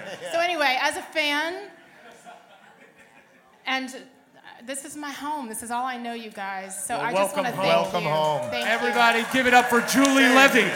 Julie Levy. Can I get a picture? Can I get a picture with you guys? And wait, hello. I went on the plane with these socks today. Oh, do you like Let's just keep this one short and sweet. How about the toughest son of a bitch who's played for Indiana University, Tom Coverdale? Yeah, You know, Tom, when we would tell other players, teammates of yours, that you were going to be attending, there was this reaction like, Cov. That's going to be a lot of good memories in this place. You do have memories? You remember some? Oh, yeah. All right, yeah. very good. By the way, my fake ID name was Scott Hagan. Wait a minute. You had a fake ID? You were Tom Coverdale. Well, this was my freshman year when no one knew who the hell I was. Okay. How did it work when you got, because let's just be honest here, we're all adults. You like going to a bar, you enjoy it, you enjoy socializing. When you got a little bit more well-known, your junior and senior years. Were you able to go out at all, or was it all back at the apartment in the house? I mean, we obviously went out. This was pre-internet days. Right. Thank God. And pre-phone. Yeah. So, no, we had, I mean, our teammates, that was what made our group so special. It's like everywhere we went together. And we had some great times, that's for sure. When was the last time you, George, Jeff, AJ, Kyle have been in the same room? Has it been a few years? We went to AJ's wedding in the winter. Oh, nice. We never thought that was going to happen. But no, it's been a while since all of us. You know, we keep in touch pretty good, and you know, a great group of guys. And what's that look like? Like a big text chain with all of you on it, like during games, where you're busting each other's chops, or how does that work? A little bit. I mean, me and George and Jeff keep in track pretty regularly, and then obviously Mike Roberts, who's here now, yes. I keep in contact, and I talk about getting a great guy in the system, and he's one of the most loyal guys and loves this place with all his heart, and I think that's what this program needs. Absolutely. It's good to have an Indiana guy there. Out with an Elston, in with the Roberts. Yeah. No relation. How's life today? What's going on in your life? Where are you at? I'm living in Fishers. I have twins that are going to be 3 next month. Wow. And a lovely wife, Rachel, and life is good. Can't complain at all. Do we think the 3-year-olds, is it boys, girls, mixed? One of each. One of each. I went the Hornsby route. Do we have ballers? They have balls in their hands. It might be a little too early, but they're getting better. Very good. How much basketball are you watching these days? Are you able to watch a lot of Indiana games or just college basketball in general? Or does watching make you a little bit like too nostalgic about your time? What's it like for you? No, I love it. It's fun when you get older to just become a fan. And I got to watch the 3rd game IU played this year, but the other 2, you know, with all the cable stuff going on, you know, I'm not ordering something for 2 games, but what I did see, I think they have a chance to have a promising year. When you talked to us on the podcast, you talked about, and it's something I think a lot of fans heard and really appreciated, that this team and program needs players with some FU in them. That's how you phrased it. Yeah. And when Rob got a little FU with the player a couple of games ago, did you notice that? Did you like that? I did. And if you remember, I said I think he's one of the only ones that has that. But I've just been, the thing that's been most frustrating for me is, you know, when you watch a team play and they get down by 10 or 12 points and no one puts anybody on their ass. Like, are you kidding me? Yeah. You know, have a little heart and emotion and get into the game. And I think that's what we've been missing in this program for a little while, and hopefully we can get back to it. They need to channel their inner Moye. Exactly. Yeah, I just ran into AJ on the street last night, and just the greeting he gave me hurt real bad. God, that is a powerful human being. Oh, yeah, he likes to hit the back a little bit, doesn't he? All right, Cov, do you have you got a Leach story for us? You got a good Leach story or a Moye I can story? piggyback on the bathroom thing. Okay, give us some more. It's not the dirty part of it, but I do remember the first time I went to his house or apartment in college, and you got to understand, George had 3 older sisters growing up. So we always made fun of him. You know, I had 2 older brothers that beat the crap out of me. He had 3 older sisters that were loving him all the time. So I walked in the bathroom. I go, "You have got to be kidding me." And he goes, "What?" I go, "Are those Scooby-Doo is that a Scooby-Doo shower curtain you have right there?" I was like, "We're not going to win a game." I like that. The Scooby-Doo shower curtain test. Oh, yeah. You go, if you see that, like, stop recruiting. Now, have you already had some ooh-wee? I have not yet. Yeah, I would think maybe George would just bring some straight in for the former teammates, Well, right? he better have some to go. Yeah, exactly. You going to the game later? I am not tonight. All right. It's a late game. It's an 8 p.m. game. Tough with the kids, too. You got to get home. Well, Cov, we're just so happy you're here. I mean, you were a guy, I think my dad has said one of his favorite players of all time. I met Tom him Covington. earlier. Oh, you did? Very good. The way you played the game, your toughness, your tenacity, the intensity, it just, like you talked about putting guys on their ass, it just seemed like we would be okay if Tom Coverdale was on the court. And I feel just personally safe that you're right next to me right now. So I just thank you for everything you did for Indiana. Thank you for doing our podcast. Thank you for being here. You are the toughest son of a bitch I've ever seen play, and we need more of that. Tom Thank Coverdale. you. Cove. What do we got here? 20-14? We're hanging in there. We're not going away. So okay, I got a little story. This player comes up. We were here 2 years ago. There's some gentleman in the back. I'm going to say Mike Baycorn, his name, just to call him out on that. And I swore that Colin Hartman was in here as well. And they said, no, Ward, no, you're crazy. You're dumb. It wasn't Colin Hartman. But because of this podcast and what it's allowed us to do, I was able to ask Colin if it was him, and Colin said yes, it was him. No stranger to the Bluebird, Colin Hartman, come on up. All right, Colin, how are you, buddy? I'm doing well. How are you? Good. How is life post IU basketball? It's different.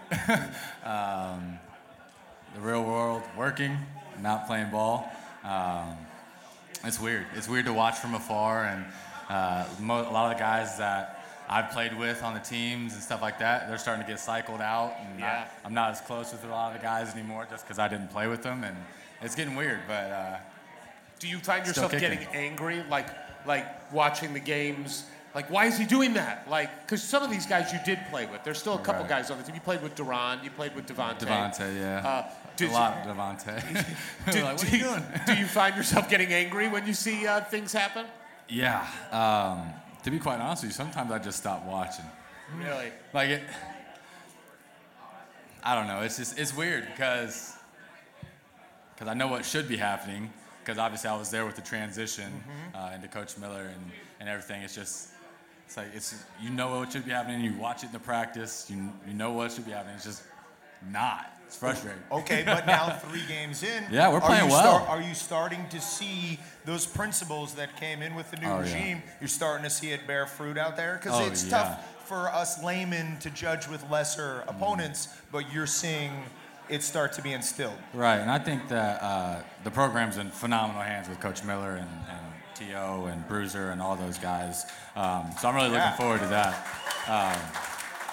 But, I mean, he's starting to get his system in. Guys are buying in. And that's really what it is about. Is like everybody just play your role, do the right thing, and have each other's back, and everything will fall in place because got good game plans, good strategies, and everything like that. So it's just go out there and do your job. You were one of our earlier podcast interviews, and we really appreciated you coming on. Your podcast was also known for us just putting our feet in our mouths in a huge way. Yeah, that's life. That's life. I will you should go back and listen to that one. I made a fool out of myself. Or don't. Or don't. But if you want to see Ward and I embarrass ourselves. Colin's great. Listen to it for great. Colin. Ward and I are total idiots. You don't have to. How often are you recognized in town? Are people coming up to you asking for pictures all the time? What's it like being a former player living in Indiana? Nah, I'm just another tall white guy. No, but sometimes there was this one story when I went to dinner and there was this little kid at a table. He was like 11 or 12, and he was sitting at a table far away, and he kept looking at me, and I refused to make eye contact. I just felt weird. But he kept looking at me, and and then all of a sudden when they had finished their meal, it was him and his dad, and he walked over to me, and I could just see it out of the corner of my eye. I was like, oh, here we go. And he looked at me, and I was like, hey, buddy, how you doing? And he said, Mr. Hartman, can I have a picture with you? I was like, yeah, that's great. And his face lit up, and so he just jumped in the booth with me. And I was like, hey. And so he put his arm around me, and he looked at the person across from me and just went like this. And we didn't have a camera. I was like, do you have your phone? Do you want to take the picture? And he's like, oh, yeah. And so, you got starstruck. It happens. He got nervous, and it was funny, but he signed a coaster, but it's funny. Well, and I think it's something that it's talked a lot about to recruits of coming into the program. The very small number of recruits are going to go ahead and play in the NBA. Some more will maybe get to go overseas. But at the end of the day, how valuable has your IU education been? And then just the alumni support for when you're ready to go out into the real world. How big of a deal is that to have gone to IU and then go look for a job? Oh, it's incredible. Obviously, I grew up in Indiana, so I know what it means. I know what the fan base means and how it's the lifeline of the whole program. It doesn't matter where you go in the country. I think there's a statistic that I saw that IU has the largest alumni base in the country. And so it doesn't matter where you go, New York, Chicago, wherever you go, you'll find an IU bar for sure. On the road, my mom always found all the IU bars. She went to all of my games and traveled. She found an IU bar at every town, every city. But I mean, it's fun. I mean, it opens a lot of doors for you. It gives you a lot of opportunities to meet some amazing people that have really accomplished a lot in their life and that can really help you if you apply yourself. And I mean, it speaks volumes to how giving the fan base is. If you come in, you do the right thing, you carry yourself the right way, and which you did. I mean, because you worked so hard, you were such an exemplary player, and with the injuries you did go through when I was on the floor. But for all these people to see you fight through those and stick with the university and say you would stick around for the new regime and help, bring some carryover to what Indiana basketball should be about, regardless of who the coaches are. You personify that as a player, and I think it had to be invaluable for the new coaching staff to have you as a shining example. Well, thank you. Who wouldn't want to hire this guy? No kidding. And I just have to say this, too. Like, the guy looks like a supermodel. I mean, what the hell is going on here? An Adonis of the night. An Adonis of the night. That was interesting. I got so many texts after. So Bill Walton, when we went and played out in Maui, I tried to forget that trip, though. It didn't end well for us. But the season ended well for us. But all my friends, I got back from the game. I think we lost that game. I can't remember. But they were like, "Did you hear what Bill Walton said about you?" And I was like, "No." He was talking about my physique and how I was the Adonis of the night. I had to Google Adonis of the night. I had no clue what it is. And after I found out what it was, I disagreed with him. I would get it made on a T-shirt. Adonis of the night, right here, with an arrow. I have a feeling it was like a lyric in a Grateful Dead song. It was. Probably where he got There's been some people on Twitter who have responded. It probably was. From the 70s. We can't thank you enough for being here. Like Ward said, you were an exemplary player because of the way you played the game. You represented the school right. And if people look at you as an example of what it means to play for Indiana basketball, this program's going to be fine. Give it up for Colin Hartman. Thank you. How often in life do you actually get to say, I met and talked to the greatest of all time? The GOAT. The GOAT. The GOAT. Well, we got to do that a couple months ago when we had the chance to, again, expand the podcast a little bit and speak to somebody who is the greatest of all time at Indiana University. She simply is the best that has put on the jersey. And led and started, along with Coach Morin, a resurgence of the Indiana women's basketball program that continues to today. The team is ranked the highest ranking that they've ever had. Please welcome the GOAT, Tyra Buss.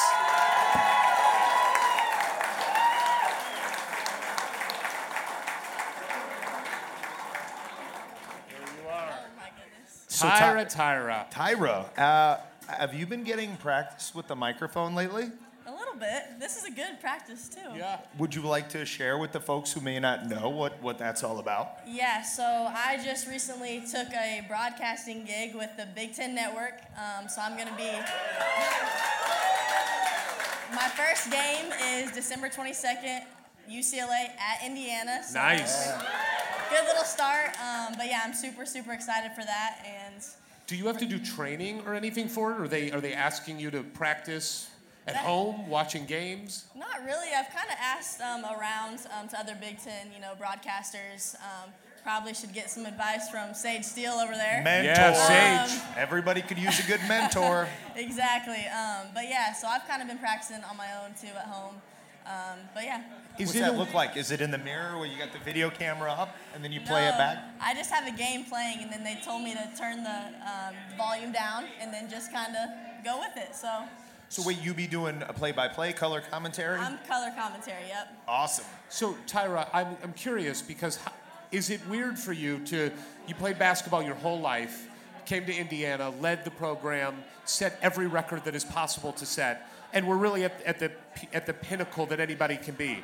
And now you're starting at the bottom of a new profession, something new.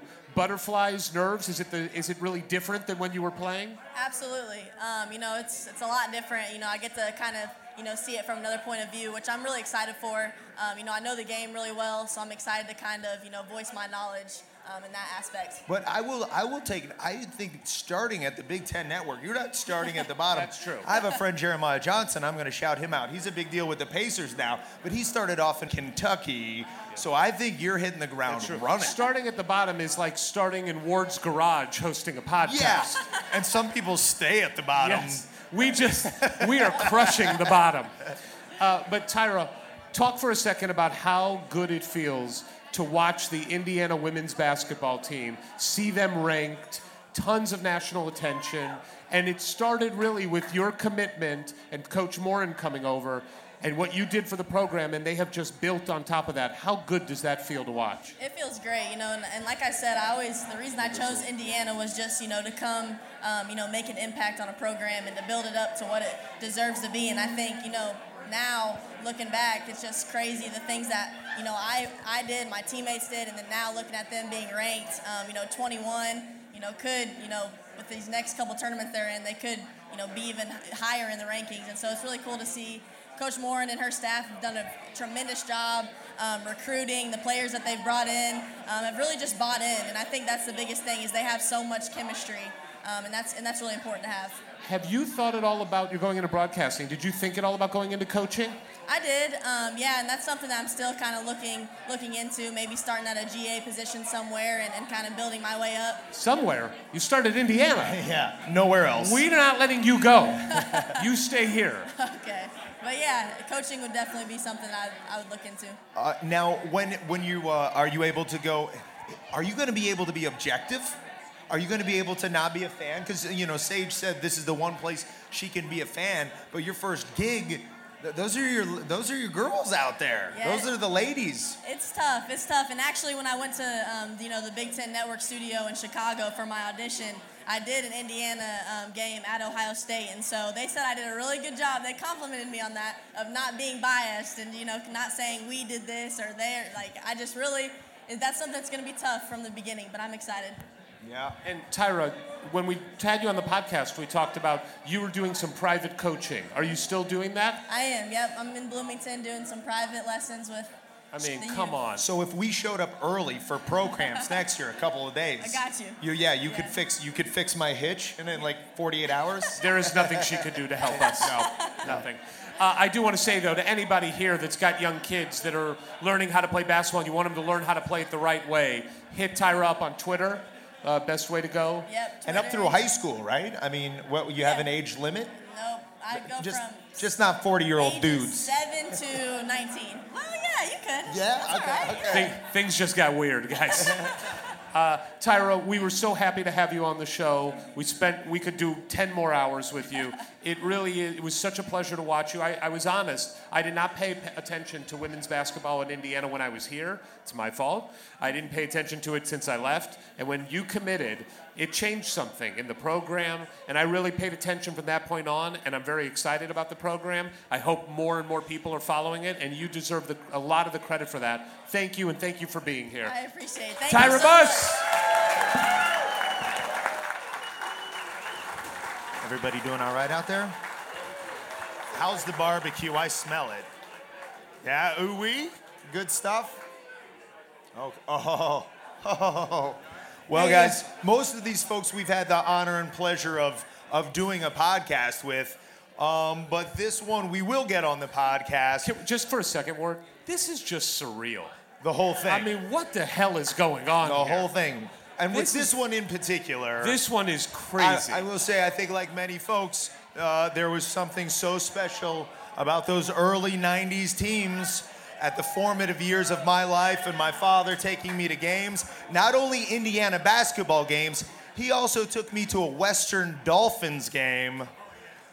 Ladies and gentlemen, we're going to bring up two people at once. Yeah. It's not just Ricky Rowe, it's Matt Nover. Yes! How cool is this? The man who shut down Shaquille O'Neal. That's right. No big deal. Just ended his college career. No That's big right. deal. Right, we did. I did. So you guys mentioned I haven't been on the podcast yet, right? No, we've been saving you. And a lot of people went in front of me. But I guess if this doesn't go well, that won't happen anyway, right? That's right. So maybe That's this true. is like the first test. That's right. It's definitely Right? a test for us. If this for sure. goes okay, then I prove Matt over for the podcast. All right. So No. It's much more the reverse. You approving us. How you doing? Tell people what you're doing today. Where are you at? I know you're in town, but tell people what's going on. Yeah, I've been back in Bloomington for the last 5 years. So my wife is European. I met her playing basketball overseas. Yeah. I'm in medical device sales. I'm a regional sales manager. I do a lot of basketball coaching. Got a 10-year-old, soon to be 11. He's on the local Catholic School League in CYO. I coach with fellow former player Todd Lindemann. Yes, Lindemann. Nice. And yeah, that's about it. So you got to go all over the world with the game of basketball. You were on one of the greatest Indiana teams. You went to the Final Four. You're a movie star. You play. Yeah, we had to get Matt a tractor for him to show up today. I pulled up in it. Yeah, nobody was sitting outside. But you came back to Bloomington. What is it about Bloomington that brought you back? Well, to raise a family. Yeah, well, it's a great town, first of all, right, to raise a family in.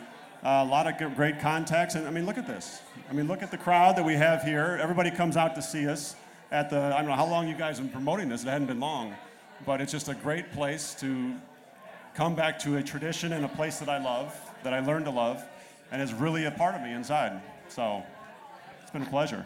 When you decided to move back and started going around town, going to the grocery and stuff, how were you immediately kind of reminded of how big Indiana basketball is? People coming up to you, wanting to talk to you, embracing you and your family? Well, it's a little funny. I look a little different, apparently. So I don't get recognized. Plus, it's been 30 years ago, right? So I always get this. So you used to be a lot bigger. What happened?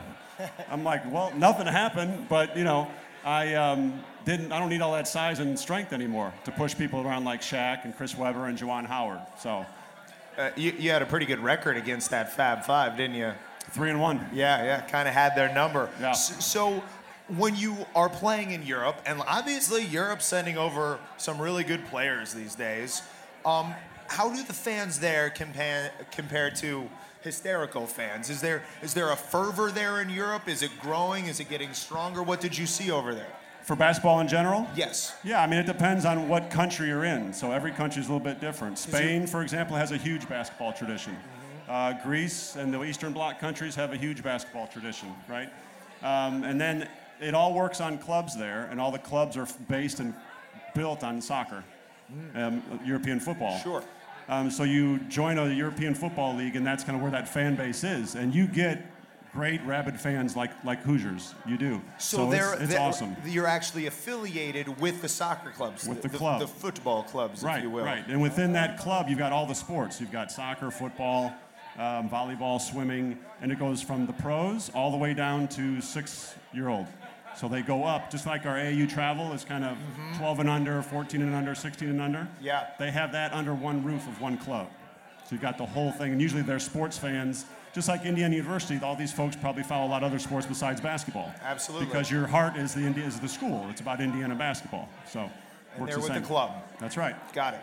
We are going to do a real podcast with you where we get to go in depth on your IU career. But since we have you here, and we haven't talked to anybody who was on the set of Blue Chips, give us a Blue Chips story. Just give us something, what you remember, what sticks out from that experience.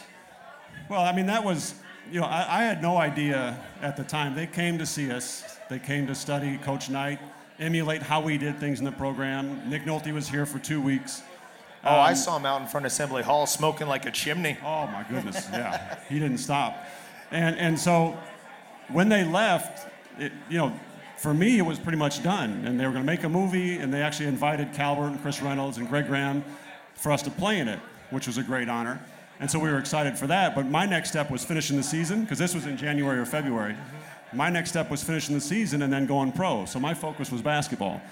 The Ricky Rowe part, they came to me and said that they were looking for someone to play this other specific role. So when I was in an NBA tryout out in Phoenix, or I think it was Denver or Phoenix, they were out there. They called me up to their suite, and they said, hey, we've been looking for this actor / basketball player to play this bigger part in the movie Blue Chips, Ricky Rowe. We would love for you to do it. What do you think? And I said, well, let's give it a try. I mean, I've never done any acting. I think the last thing I did was a 6th grade play as King Louis. That was like, I didn't have any theater experience, so it wasn't my focus. Like, it wasn't anything that I thought or had interest in. But it was a great honor. They came to me. They thought I had a certain look. We went through some scenes right there in the hotel. And from that, after the NBA camp was over, they flew me out to Hollywood, where I met with the director and some of the other actors in the movie. We went through some more scenes in front of the camera and signed a contract. So that's kind of how it happened. Did you bring it up to Shaq as you're now co-stars? Did you talk some trash about that? I just told him how we beat him and gave him his last college game, and he thought he could come in there and throw me around, and I wasn't let that happen. I think he knocked me back one time. He got leverage on me one time, but I don't know if you remember. I mean that was a battle, and he still kind of got what he was going to get. Yeah. But our goal was to make it as hard on him as possible, and I don't think he had maybe 1 or 2 dunks, and one of them was insignificant in the last minute or so, and the other one was in the first half. And we wanted to stop his penetration and getting close to the basket, and pretty much we did. And we didn't have to. I mean, we couldn't apply Hack-a-Shack because I don't know if you guys know this. Do you know what he shot from the free throw line? Does anybody know? What did he shoot that game? Anybody know what he shot that game? He never did it before, and he never did it after in his entire 100%. career. 100% from the free throw line. 12 for 12. Wow. I thought I was like good for at least 5 rebounds just off of his missed free throws, right? He didn't miss one. He didn't make 12 free throws the rest of his NBA career. Well, Matt, Ward said it at the top. Every IU team is special, and as we talk to all the players from different eras, we realize how special Indiana is, and every player has an amazing story. But there is no denying that there are eras of Indiana basketball that stick out. Your teams in the early 90s made such an indelible impression on kids like Ward and I when we were in high school that it just sticks with you. And you think about that when you think about Indiana basketball. For many of the people in this room, I think they're with us, that when I think of Indiana basketball, I think of how you played the game, how your teams played the game. And it's a huge reason why we're wearing 2 stupid suits and Indiana gear head to toe, literally. You got Indiana underwear on? Those custom fit, too? Yeah. Custom fit? He had to tailor his a little bit. Mine came out of the box this way. The length. Yeah. I mean, They were crazy long. But what you guys did for Indiana basketball, I know you wanted a national championship. We all did. But what you did, you left a legacy of how to play basketball in Indiana and what that standard is. And I'm just eternally grateful for it because I think about those games and watch those games all the time. Thank you, Matt. Thank you for being here. Matt Nover, Ricky Rowe, Chesterton's finest. I just see Tyra and Sage over here taking pictures together and realize what a special thing is going on here. It is incredible. And I think we are now about to bring up the tallest gentleman in the room and the gentleman responsible for that. What kind of barbecue is it? Wait! Ooh-wee barbecue. Sorry, guys. I got hoarse last night. I know that's not my normal take on it. I just got to tell you a quick story. When we were putting this event together, we wanted to provide some drinks. We wanted to provide some food. And Ward, I think, actually brought up the idea of the barbecue truck. And we just joked about it. They're in Charlotte. They're not going to, there's no way. And I reached out to George, and without hesitating, George was like, I get to come back to Bloomington? I'm in. What do we got to do to figure this out? Let's just do it. Whatever it takes, we will be there. So I am just so grateful that he's here. I hope everybody's using their meal coupons and getting that barbecue. But guys, please put your hands together from Charlotte, George Leach.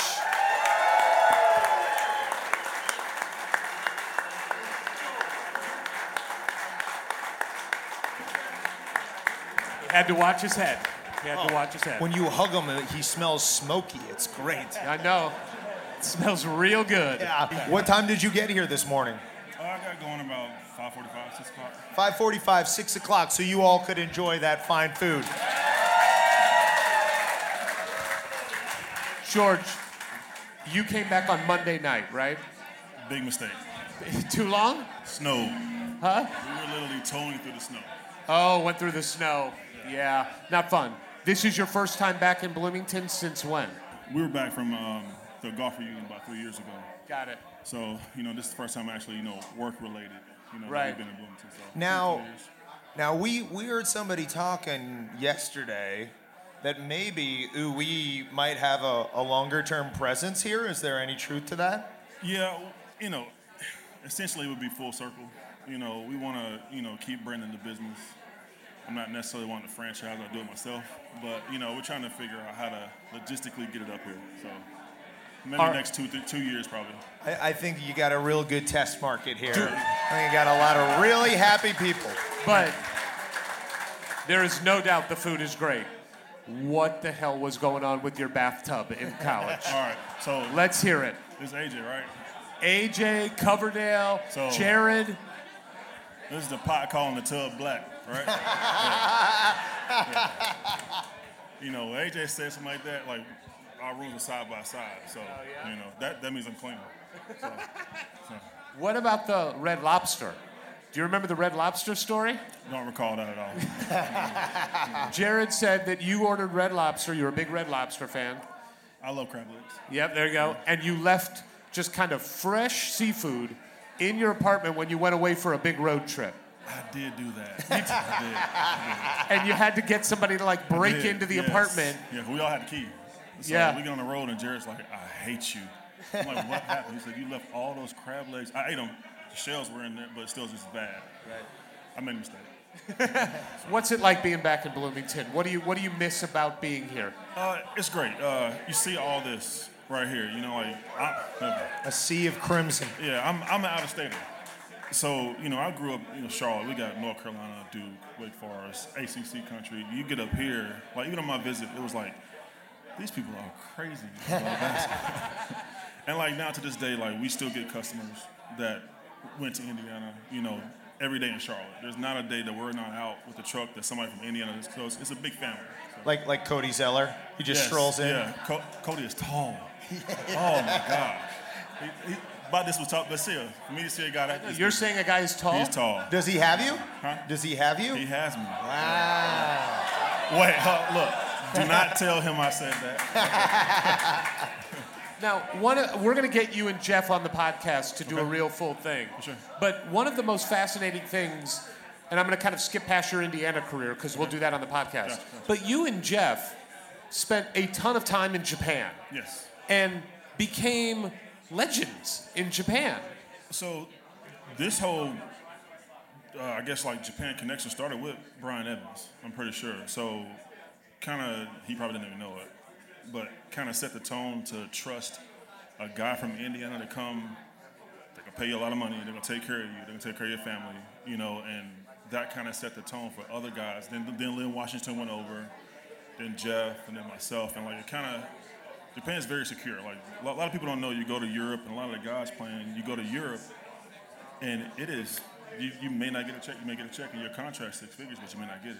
But Japan did every single thing by the book, and I'm pretty sure it's from those older guys that went to Indiana that kind of set the tone for us. So people don't know this, but Jeff is the all-time winningest basketball player in Japanese history, and he's black. He has the most championships. He has 6 rings. He'll tell you once a month that he has 6 rings. Is there a statue of Jeff? I heard that they make a statue to him or a bust. Yeah, Godzilla. That's true? No, it's not. Oh, okay, all right. He probably started that rumor. When you and Jeff go back, if you were to go back, are you just mobbed? People really remember those days fondly? Or do you just blend in with the crowd? Yeah, I blend. It's kind of like this. Japanese people, the culture, they're very loyal. They hang out with you, they party with you. It's just like us, no different, but they're like this kind of family right here. They follow you to whatever you're doing, they follow you. So. And you said you speak Japanese. Skoshi dane. Can you say, please come to Indiana in Japanese? Let's see. I know, please is kudasai. Okay. and then we put Indiana in there somewhere. Okay. I'm going to put that with Dawson Garcia at the beginning. We're going to recruit him in every damn language we can. I knew that was coming. I knew that was coming. I'll get my dad up later. We'll do Yiddish. We'll just knock this whole thing out. George, the barbecue business is just going unbelievable for you. So what's it been like to build a business from scratch? How hard has that been? I don't know if any other like small business owners are in here. You know, it's tough. You know, you got a family. You know, we got 2 young kids, 6-year-old, 1-year-old, that are huge. So it's just trying to find a balance, and you want to grow your business, and you want to do it the right way. You want to make the right decisions. It's been great. It's great. I wouldn't change it for the world, but it is tough. It's tough. Yeah, you were up earlier than the rest of us this morning, that's for sure. I'm telling you, what George and Jeff did to get here and to bring barbecue here, Ooey Barbecue, it's just, I will be eternally grateful, Ward and I both, and we should all be grateful. True story. True story. When you said barbecue just now, stomach rumbled. So if anybody wants to bring a couple in for Eric and I, we wouldn't be mad at you. George, we're so happy that you're here. You going to the game tonight? Yes, I'll be. Great. We'll see. I hope everybody here, many going to the game. We'll see George at the game. Give it up for Ooey Barbecue and George Leach.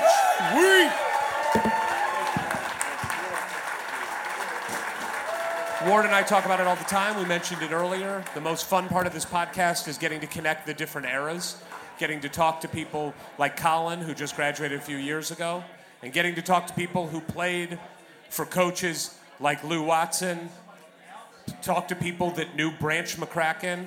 And we had the pleasure of talking to an individual recently who seems to be the epicenter of the history of Indiana basketball. He knew Everett Dean. He knew and went to Branch McCracken's basketball camps. He knew Lou Watson. He played and was the first ever recruit for Coach Robert Montgomery Knight. Ladies and gentlemen, our friend, because he told us we could call him by his nickname, Greeno Steve Green. Let's get it going. We got a storyteller here. Hey, I haven't been on this stage since I sang lead with Pure Funk one night. Nobody's going to tell Coach Knight that. It was after the season. So, Greeno, thanks for being here. What's it like being here amongst this? Seeing old friends, seeing players from different eras. What is this like? Brothers and sisters, IU family. Yeah, it's great. Great to be here.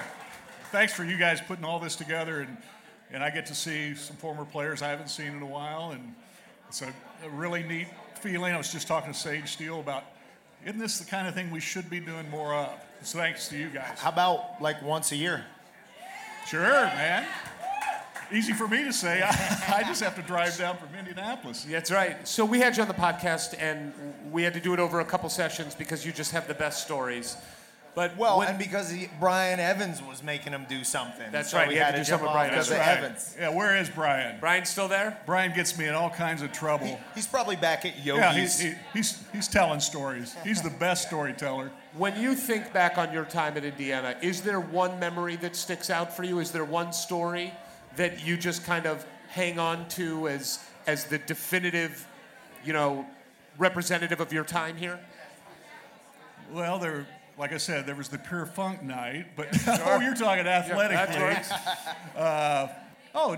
It was, again, the big thing for me was Coach Knight gave me the opportunity to live out my dream of being an IU ball player. That's what we got into with you guys, was going back in time to a guy I loved, Branch McCracken, to players that played for him, to the Van Arsdales, all those guys. I always wanted to be here, but I just didn't know how it was going to happen. Because at that time, as I think we talked about in the podcast, I was down to, when Coach Knight got hired here in April of '71, in those days, by the way, nobody signed early.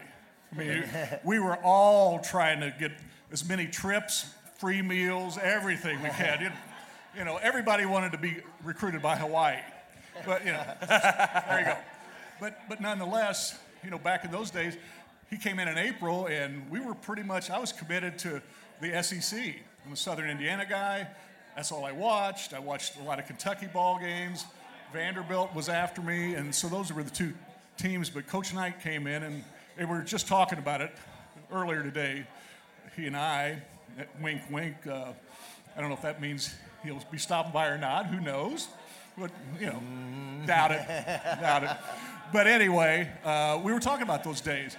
And, he just allowed me the opportunity to come here and play. So that was cool. Well, now, and he was an Ohio State guy. A lot of those guys on the great teams there that you helped to usher in, some were from Indiana, others were not, coming in from Illinois or surrounding. So was it something that you ever had talk about the history of Indiana basketball that you had such a personal connection to? Is that something that Coach Knight and the other players at all got from you, or was it more just the way you played and carried yourself that you set an example for those who maybe weren't so immersed in the history of the program? Yeah, really a good question, because obviously I wanted to play well for my university, for my coach, for my teammates, but also at games we had Branch's wife, Mary Jo McCracken, would be there. The Vans, Hilda Van Arsdale, the mother of the Vans, would be at ball games. Those were people I wanted to play well for. I wanted to represent IU in the way that I had always looked at IU. And very honestly, we weren't there back in the early 70s. The IU basketball program had fallen a bit, and I think we talked a little bit about this. So we were here, and I think certainly the first couple of classes that Coach Knight brought in, we were here to build something. I mean, we absolutely, positively, every day went to work to build something and get better and better and better, so that by the time I was a senior, we felt very confident we were going to be one of the top teams in the country. So it was a building process. It wasn't something that was handed to us. It was not something that he said, I expect this, but we expected it of ourselves. And I'm guessing that was part of the appeal for you. You knowing the rich and proud history, like you wanted to be a part of the class that brought it back. Oh, sure. I wanted to be on a national championship team, too, just like Slicko, like Slick Leonard and Branch had done in '53. I mean, I was born in '53, but I know everything about that game. And, I got, later on, Slicko was my coach, for the Pacers. And we talked about those things, the similarities of what happened to them back then and what happened to us, 20 years later. So it was, really cool. Well, Greeno, I have to tell you, of all the people we've had on our podcast, my parents listen to every episode. They usually call me like on Tuesday night after they've listened to the whole thing. My mom, who's right over there, wave, Mom. Marcia. Wave. She said, of all the people here, she's like, I have to meet Steve Green. So we'll have to arrange a Steve Green, Marcia Pankowski meeting after this. Well, yeah. Talk to my people, Marcia. Okay? But is that Brian Evans, right? Yeah. He That's handles right. that. That is Brian Evans. He owns me, yeah. Greeno, you were so generous with your time then. You're so generous to come down here. We're going to do another podcast with you because I know there's more stories to tell. Part 3. That's right. We'll do a part 3 sometime if you've got 7 or 8 hours in you. And we just can't. We cannot thank you enough for being here and helping us. It's an honor. It's truly an honor. My pleasure. Steve Green. Greeno.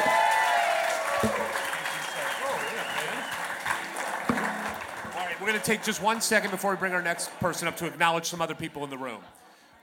Where is India Franklin? Hey, right there. Armand Franklin's mom, right here. Wait.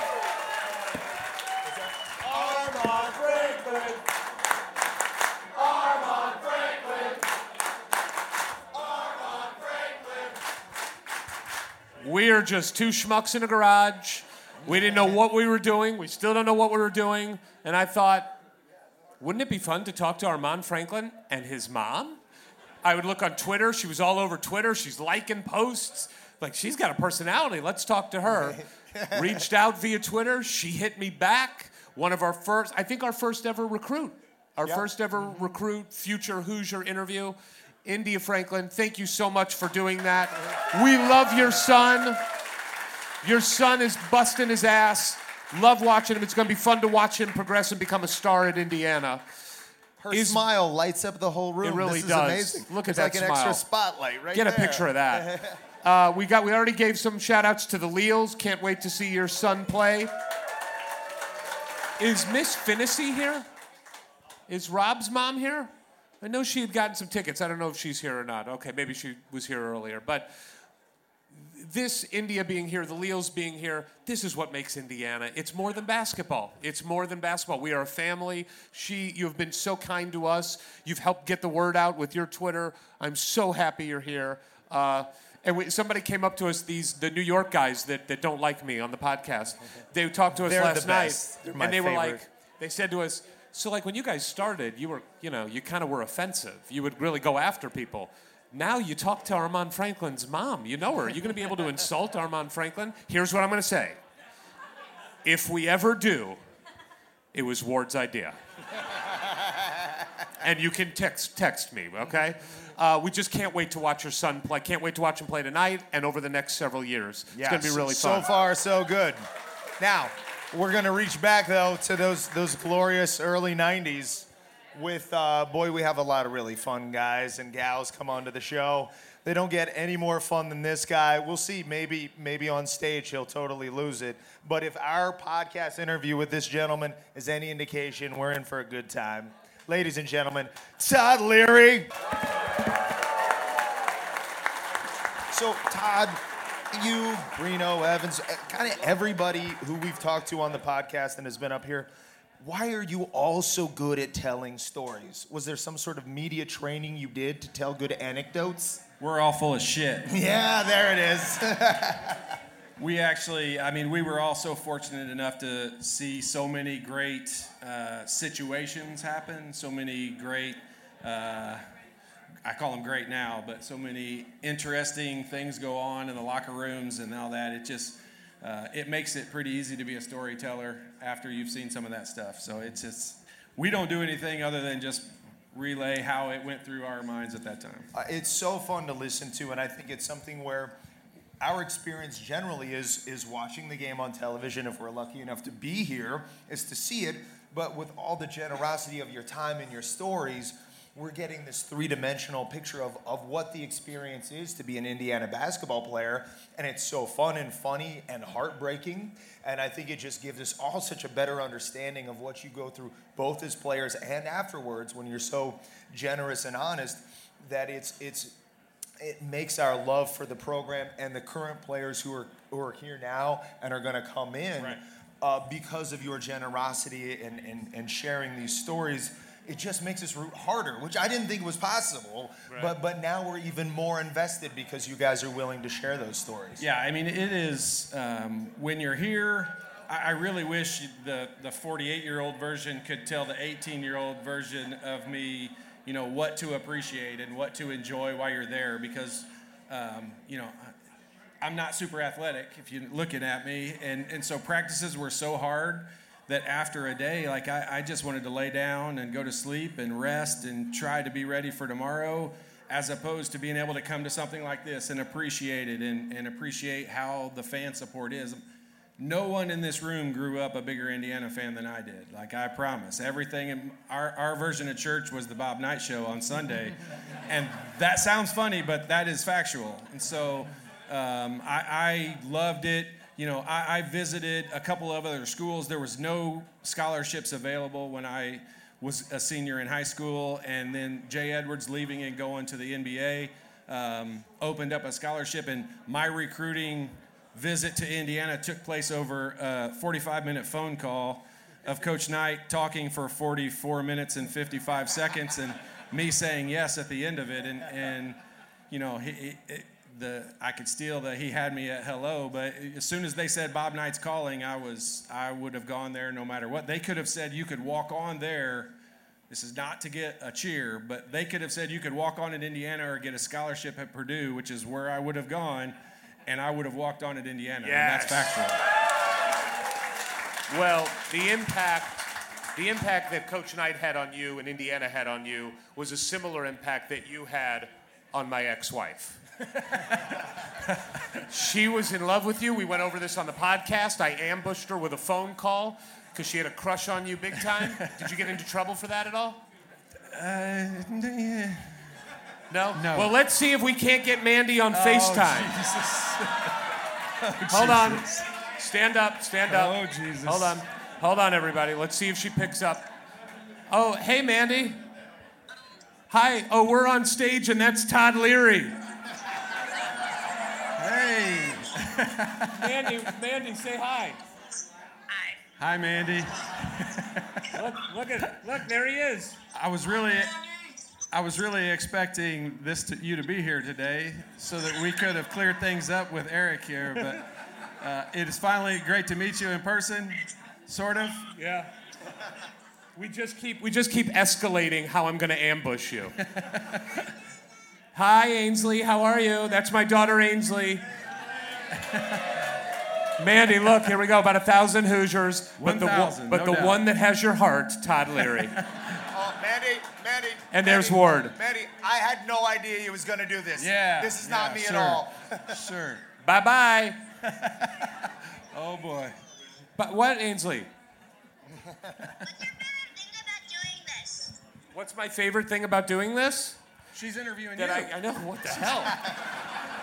I love that I get to embarrass your mommy like this. It's pretty fun. All right, look, say goodbye. Say goodbye. All right, bye-bye. Talk to you later. Okay, had to do that. Thank you, everybody, for indulging me. So, Todd, the interview we did with you just blew us away. Your story's amazing. Your honesty, like Ward said, is amazing. What was the reaction that people had? People reach out to you after that interview? Oh, yeah, for sure. All extremely positive, or for the most part, extremely positive. You know, when you do a lot of stupid things in your life, you get up to tell a lot of bad stories about stuff. Unfortunately, I feel like I learned some lessons from some of those, so I'm able to tell that side of it. And you know, you guys, the interesting part that you don't know about is Pat Graham called me ahead of time before I talked to you and said, hey, I just did a podcast with these guys, and it lasted, yeah, I see it too over there. It lasted 3 hours long, and when you hear that Pat Graham will talk to somebody for 3 hours and say that he enjoyed it, it's obviously something that was fun to do. So I enjoyed it as much as you guys did, I'm sure. Well, just how much you opened your story to us was incredible. And again, those... You can cut this as short as you need to right now because we got something special going on. Those 27 seconds in 1992, 9 points in 27 seconds, that's one of those memories that's burned in your mind forever. And thank you for that. You're somebody that we will definitely do a second part of the podcast with, because I know you got more stories. A second 4 hours? Yeah, well, if you got it. I mean, you know, I loved it. I can talk longer than you guys can. That's hard to do. All right, guys, give it up to this guy. Go listen to the podcast. Thank you, everyone. Thank you so much for Todd showing Leary. up. Guys, I don't know what to say here. I don't know what to say other than this is your chance to say thank you to the greatest coach in the history of college basketball, Coach Robert Montgomery Knight.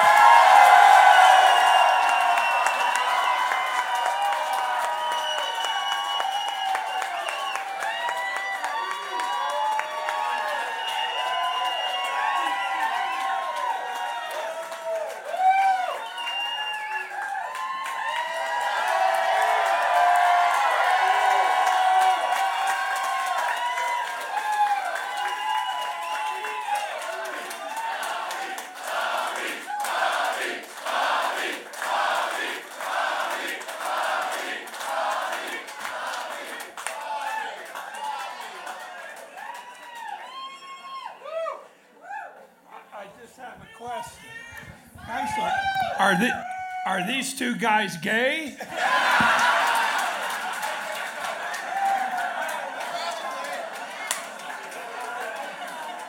mean, goddamn, my players never looked like this. We never had a chance at being your players. You're damn right you did. Coach, what's it like to see your former players here? Well, I love those guys. We love you. Coach, if I could just take 1 second. I'm 42 years old. About 32 years ago, my parents, who are sitting over there, who both went to Indiana University and taught me what basketball was because of what you did here at Indiana.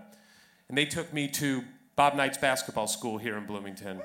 And I have a picture that you took with me and my brother, my younger brother, that has been hanging on the wall of their house for 32 years. Were you dressed like that then? The suits were his idea. About five. This suit option felt good 5 minutes ago. Don't laugh at him. I got you right behind you. I'll never have this chance again, so I just want to say to you, on behalf of everybody in this room, thank you for everything you did for us.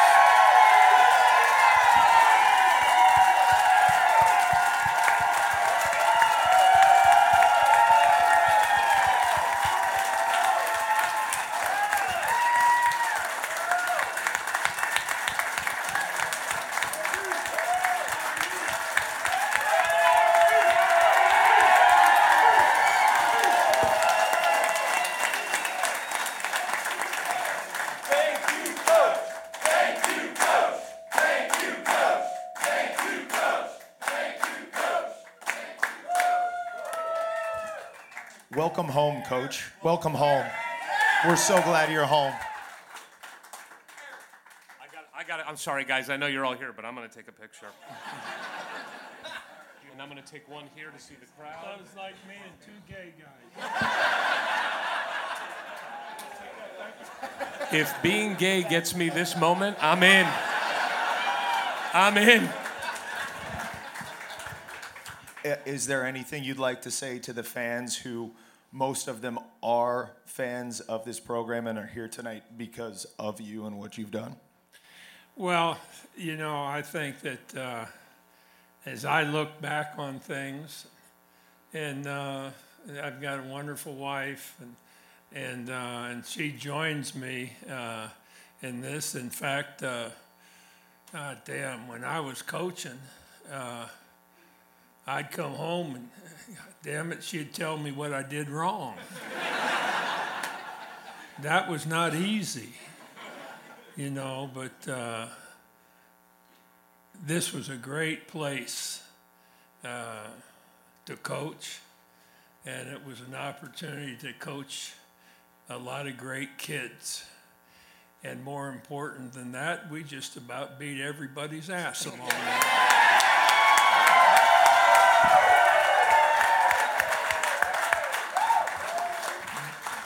And we hear now that you're back, you're enjoying some of Mr. Laskowski's Culvers. Is that true? Do what? Doesn't matter. Just call him gay again. Well, if I were picking a gay guy, you'd be my first. Whoa, that's the best compliment I've ever been given. All right, ladies and gentlemen, Coach Knight.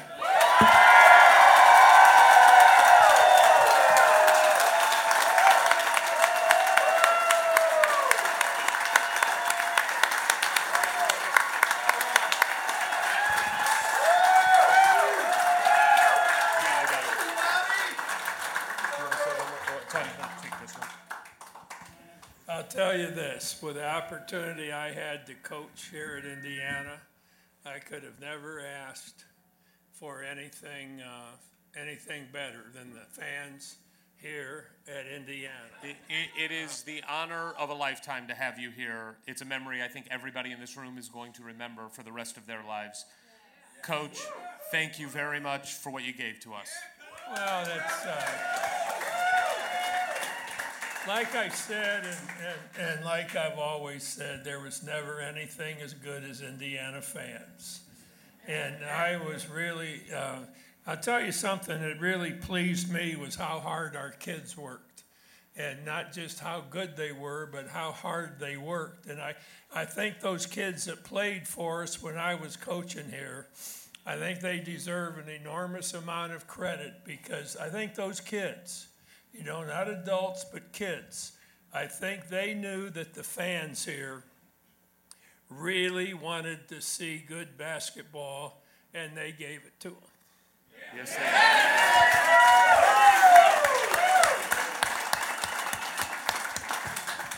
Is that son of a bitch from Purdue over there? I just have to indulge me for a second. I have to say this to wrap this up. When my time on earth has come to pass, I want they bury me upside down, and my critics can kiss my ass.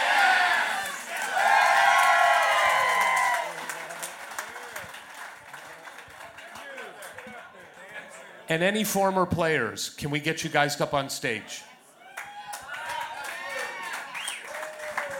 From my standpoint personally, I just want you to know that I could have never found a better place to coach than here at Indiana. There's some folks behind you. I think would love to get a picture. I think you might know a few of these folks here.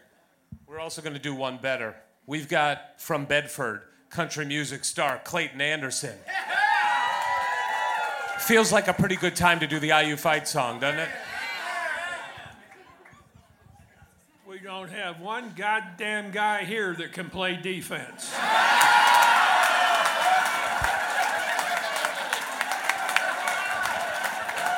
Matt Noper, take offense. Let's sing the greatest song there ever was written. Are you ready? Indiana Hoosiers, are you ready? To the greatest coach there ever was or ever will be. To the greatest teams there ever will be, right here. Our Indiana, Indiana, we're all for you. We will fight for the cream and crimson and the glory of old IU. And never daunted, we cannot falter. In the battle, we're tried and true. Our Indiana, we're all for you. Bum, bum, bum, bum, bum, bum.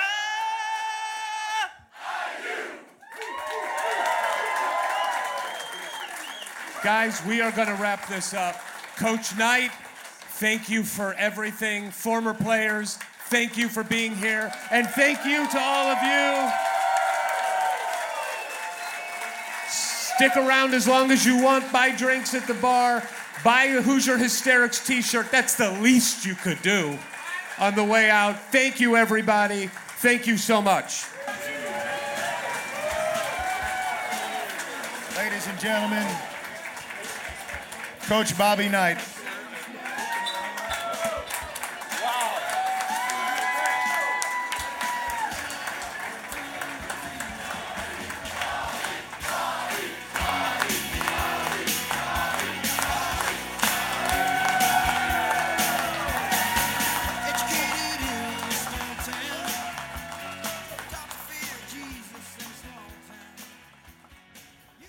Well, there you go. And that's the end of our podcast. This is the official finale of the Hoosier Hysterics. It's not going to get any better than that. So let's get into a little bit of our reaction, and let's just start with. I don't want to go over the whole weekend because it'll be just 7 hours long. Well, and hopefully they did follow along a little bit on Twitter with the videos. And if you haven't, you can go back and look at those. And you know where you would follow us? You'd follow us on at Hoosier Hysterics. No vowels in hysterics, except in this case, the Y. The Y. The Y is a vowel. And how do we know that, Ward? Well, our good friend Stephen Cliff from New York. From New York City. Stephen Cliff flew in from New York. They are the cool version of us. They are the cooler, younger, and better looking versions of us. And I tell you what, I feel like they are either we're Bizarro them or they're Bizarro us. We're definitely Bizarro them. But there's a great example of friends for life. Friends for life because of one thing, this love of Indiana basketball. Indiana basketball. Stephen Cliff, this is a good microcosm of just kind of what the weekend was. On Friday night, I sent out a tweet that said, any hysterics in the area in Bloomington, we're going to go hang out at the Root Cellar Bar, which is at the basement of Farm Bloomington restaurant. It's like a speakeasy. You go in the back. It's the coolest bar besides the Bluebird, I think, in town. I love that place. Me too. It was incredible. And we went and hung out there for about an hour or so, and then I was ready to go. We had work to do the next day. And so I was about to leave. And as I'm about to leave, these two goons just stopped me. And they're like, where are you going? And I'm like, I'm going home. They're like, goons. Yeah, total goons. They're like, we came to see you. I'm like, what do you mean you came to see me? They're like, my name's Steve. My name's Cliff. We flew in from New York just for this, just for you. We got your tweet. We're here. You're hanging. You're not going anywhere. And we became BFFs within 15 seconds. Yeah. And then Steve, of course, jumps in and says, my guy. Oh, by the way, here's my problem. You're an idiot. The theme song is great. And then proceeded to put himself on video and sing it heartily. He knew every lyric. Every word. Many people in that room knew the lyrics. It was a great video. It was encouraging. So it's a good microcosm. It shows two guys from New York City who we have no connection to other than the podcast and Indiana basketball flew in for the event, to go to the game, to be at the event, to be around people like all of us that love Indiana basketball more than we should. Well, and I'll say why else it's great to talk about Steve and Cliff, because they're our boys now. They were always there throughout the weekend. They were there that night. And then, obviously at the Bluebird, they showed up in their custom-made blazers with Flat Mike. Shout out Flat Mike. Hopefully you can make the next one.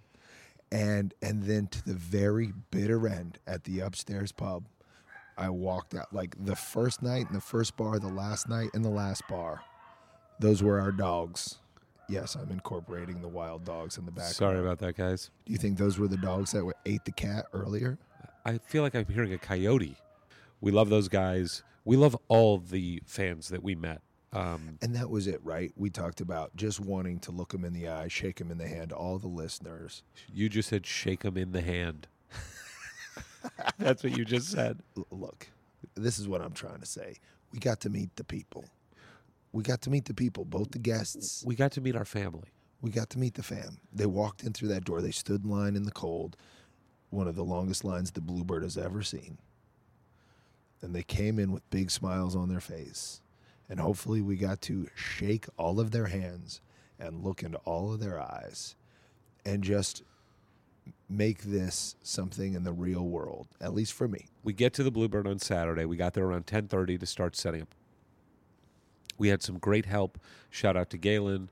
Shout out to Jack. Shout out to, I forget everybody's name. Hayden and Kubiak at the Bluebird. Yep, and Amy and all the media school students that helped us, all of them over the age of 21. Amy Gallagher, I believe is her name, that has sold all the T-shirts. I believe you told me in the car today that she was a star. She's a star. She's going to have a great career. So we had this group of people that were helping us set up, and we're all kind of working together to get the thing set up. And I notice around 11:10, there's a line forming outside. It's about 28 degrees, 30 degrees. It's in the shade, so you don't even get the warmth of the sun. It was cold.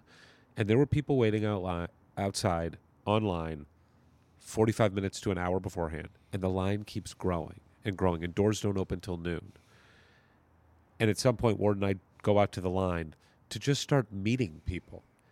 And everyone, big smiles, ear to ear. That's it. It was such a happy bunch of people.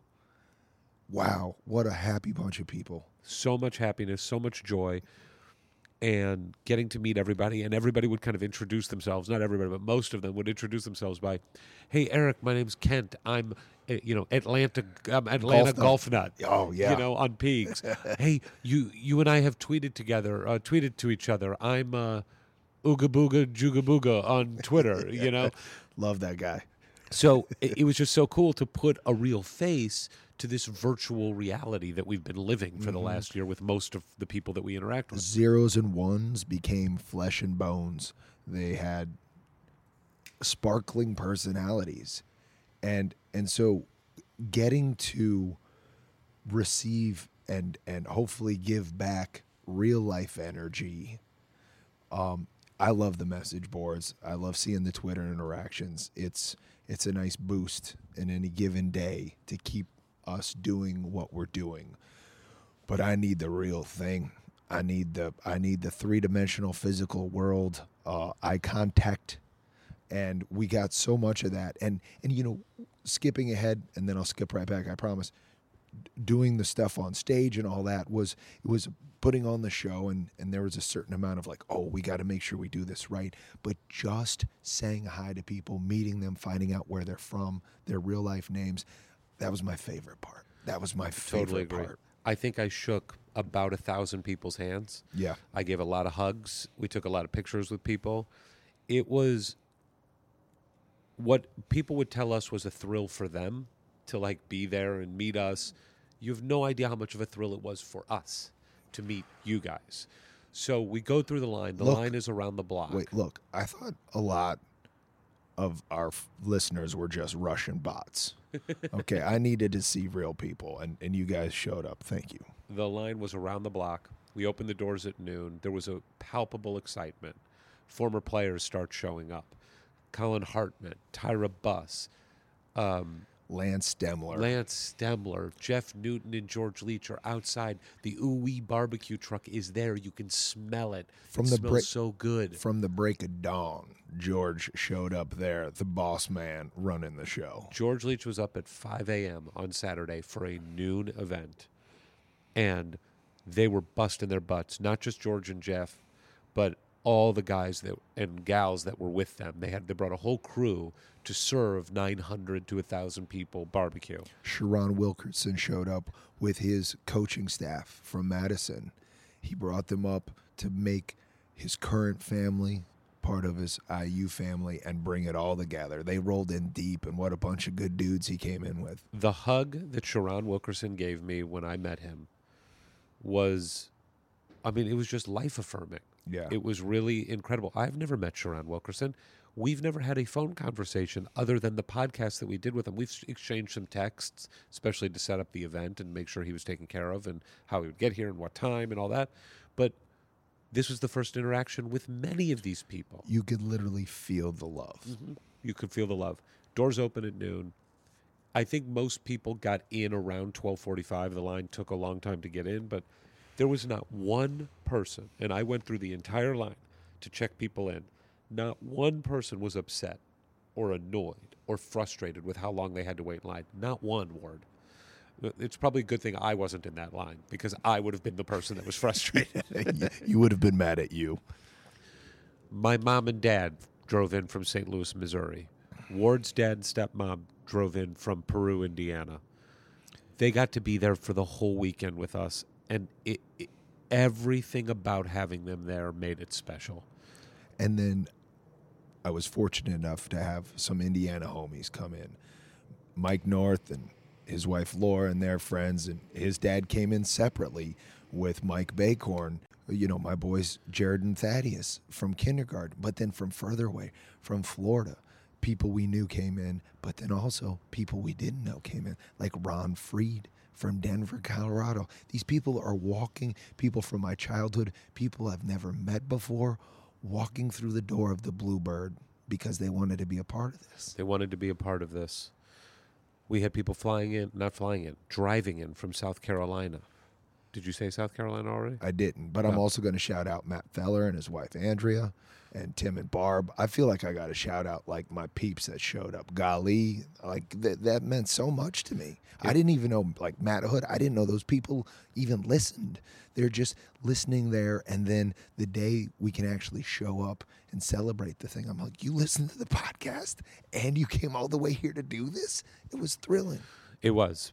And then we started the podcast. We went up on stage, and I was nervous. I was very nervous, but there was so much love in the room. It felt so good. It made it very easy to start. And we just kind of started cycling through all the amazing Hoosier luminaries that were there, which included Tyra Buss and Sage Steele and Steve Green and John Laskowski and George Leach, who, guys that we have not had on the podcast yet, like Kyle Hornsby and Matt Nover. By the way, they all will be on the podcast. Yeah. it just felt so good. And you meet these people, and anybody that was there, I think, would say this. You meet these people, it feels like you've known them your whole lives because you have. You followed them, you rooted for them, but there was this personal connection that I just never anticipated existing, and it just kept going the whole time. So this doesn't become a 7-hour podcast. Let's get into, I think, what people really want to hear about. I think it's the moment at least you and I hoped would happen.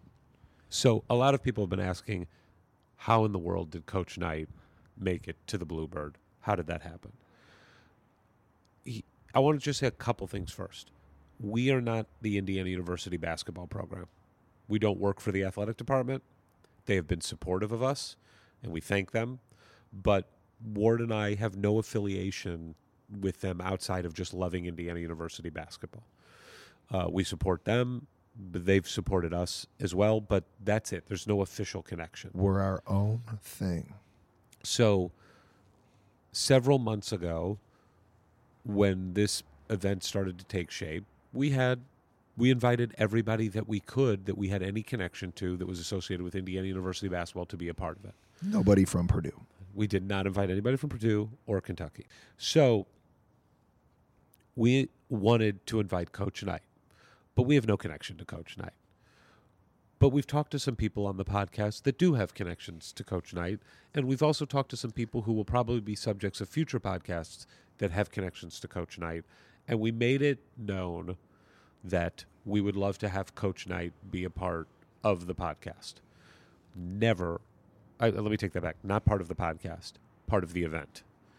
Never did we expect it. Never did we really anticipate it. We just put it out there, no pressure, wanted it to happen. And there were a lot of conversations about it. In the end, there were so many people that are connected to the history of Indiana basketball that also have connections to Coach Knight that came together to make it happen. And we didn't know 100% that it was going to happen until it happened. Even though I'd say maybe the night before it started looking good, and the morning it started looking bad, well, then good, yeah, then bad, then good. That happened a lot, but you're right. The night before it started, this could happen. It was the first time I let myself get excited, and I got excited, and then I immediately dialed it back, being like, well, I will allow myself to go there once he walks through those doors. So Todd Leary was on stage with us, and Todd is just an awesome guy and so much fun to talk to. And shout out also to my ex-wife, Mandy. What a sport. What a sport. You heard the FaceTime. I did a FaceTime video with Todd. Those of you that heard the Todd Leary episode know that my ex-wife had a huge crush on Todd Leary, and we ambushed her with a phone call with Todd. Well, I thought, we have Todd on stage in person. Got to up it to the next level, so that's why I did the FaceTime call. We later got a text saying, you guys are lucky I put makeup on this morning. We also had a phone call with her this morning, which she let us know that what she really wanted to say she couldn't because she was at karate with our kids, and they don't take kindly to grown adults saying the F-bomb in the middle of the karate lobby, which is what she wanted to say, followed by you, directed at me. So that happened, and Ward is asking Todd Leary a question. The way the stage was situated, if you haven't seen the video, is there's a little side entrance to Ward's left and the kind of to his side and in front of him. But when Ward was looking at Todd and me, because we were on Ward's right, he could not see that entrance. What I could see is your eyes get wide and your pupils dilate.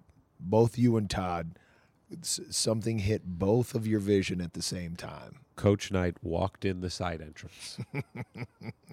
And that is where I soiled myself. That was a strong, pungent odor hit the stage at that moment. And then nothing Ward said registered. I didn't know what he was saying. Todd looked back at me, took the mic away from his face. You may even be able to pick it up. I don't know. I haven't listened to that part. And Todd said, "Oh, I see what you see." Turned back and said, "What to you, Ward?" He told me, "Get me off the stage." He said, "Get me out of here. Let's go. Let's do this." And as quickly as I could, I said, "Todd Leary, everybody." Todd leaves, and then we had to vamp a little bit because we were just getting Coach comfortable. We weren't entirely sure what was going to happen. We didn't know if he was just going to sit there and let former players come up and say hi to him. We didn't know if he was going to walk to the bottom of the stage, the audience area, and just wave. And this is a good time to mention to anybody who thought Eric was just randomly texting people from the stage during our interviews with players, he was making all this happen. Well, thank you. So that was all happening, and then Coach decided he was coming up on stage. So I ran back on stage. I said to Ward, "This is happening." Grabbed the microphone. Which I was vamping at that point. And again, let me apologize to anybody in the crowd who was like, what is this asshole rambling on about? Because I don't know what I said. And I went and grabbed the mic and had the honor of introducing the next guest on our podcast. And those of you that listen know I have a lot of fun with the intros. That Ward has kindly let me kind of do that part of the show, and I really enjoy it. I enjoy introducing these guys and singing their praises. I knew I didn't have 20 minutes to intro Coach Knight like I normally do on all of our intros. Oh, you would have went for 45 minutes yes, with Coach Knight. But he was coming up on stage, and all I could think of was what I said. This is our chance to say thank you to the greatest coach who's ever done it, Robert Montgomery Knight. And boy, did you guys give him the love. But when I was starting that intro, people started knowing what was going on. Their gaze shifted from us to the side of the stage where he was. There was a murmur. You could tell there was a little bit of like a rumor going on. Is he here? Is he really here? Some people had heard from somebody that it was happening. And there was this palpable energy in the room that hit me in my heart. I mean, just like goes through your chest, and you can't believe that it's happening. It's an out-of-body experience. It was for me. For me, it was seeing him coming towards the steps and being like, I'll go over there and greet him. And it was like literal tunnel vision. Everything around the edges got blurry. And I just focused in on Coach Knight walking up those steps and greeting him. And I don't remember the crowd noise at all. Yeah. You said I said something to him. Yeah. I hope it was okay because I have no idea what it was. It was a beautiful thing to just watch Coach Knight walk on stage and see Ward, my friend, my partner in this, greet him on stage, shake his hand, say something to him, and then him walk towards me and be able to shake his hand, say, nice to meet you, and thank you for being here. And then the crowd took over and showed their love, and we just became part of the crowd. And then I think we both realized, oh, we've got to do something now. Well, but what, because the crowd, I glanced out once and saw about 100 cell phones up in the air. And then I looked back to Coach Knight as all the applause and the cheers and the palpable love is coming towards the stage. And you can see it hit him. His head sort of drops because of the like love just pouring into him. That's the only way I think he could process it. Was you saw it wash over him and he through felt him. it. It was crazy. Before we talk any more about what happened on stage and just what that felt like, I want to also give a shout out to one other person who made this happen. This would not have happened without Karen Knight, his wife. She organized it. She talked to all the people that were involved in it, and she made this happen. And she stood on the side of the stage and watched it with a giant smile on her face.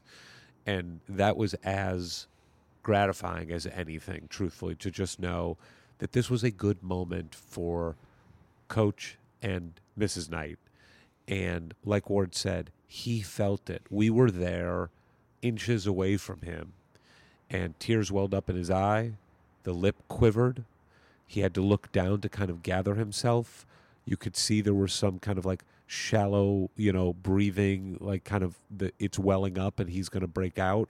in like a cry, but he, because he's the general, kept it together and grabbed the mic, which we did not know was going to happen, and busted our chops a little bit, which was off the honor of a lifetime. It really was. I mean, he just had fun with us. He put his arm around Ward, made me extremely jealous. I'll just say that. And then told the fans of Indiana University basketball how much they and us meant to him, and how much of an honor it was for him to coach Indiana, and how much of an honor it was for him to coach those players, and how hard they worked. I mean, you guys heard it, so I don't need to repeat what he said. But I think we wanted to say thanks to him. We never got that chance. I didn't. Maybe some kids on campus at the very end got to, under the worst circumstances, but I think we all wanted a chance to thank him. But honestly, I at least wanted to hear that he loved us too, and he appreciated us too. It was really important, I think, for him to say exactly what he said, and know that the feeling is reciprocated and mutual. And after that magical time on stage, I don't think anybody who was there or who listened to it or watched it could have any doubt what his true feelings are about the fans. And then we got to bring up former players. We got to bring up his first recruit was with him on stage with us, Steve Green, his very first recruit. One of his first recruits, along with Steve Green, John Laskowski, was on stage, the super sub. And you know who else was on stage? Jeff Newton, George Leach, and A.J. Moye and Tom Coverdale, who committed to play for Coach Knight and never really got the chance to do so. Yeah. They were on stage with him. And so was Colin Hartman, who grew up in the state of Indiana and grew up, liking Indiana University basketball and had a respect for a guy that he never got to watch even coach the game of basketball at Indiana. Derek Elston. You know who else was on stage? Sage Steele. And Sage wasn't a former player, obviously. And by the way, Sage told me afterwards she was very uncomfortable when we kind of made her come up because she didn't want it to be about her. She wanted it to be about the players. But with her family's connection. She has a personal connection, and she is part of this family. And I told Sage, and I mean this, look, it's no secret. For the last 20 years, we haven't had a sustained level of excellence in our basketball program.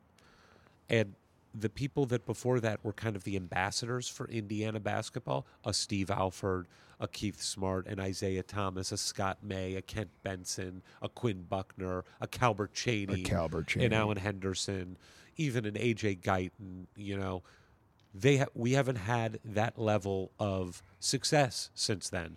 But we've had Sage Steele, who went to Indiana University, fell in love with it, is a Hoosier in her heart, and has gone on to have a very loud microphone as a lead anchor of SportsCenter and shows her love for Indiana and represents Indiana in the best possible way.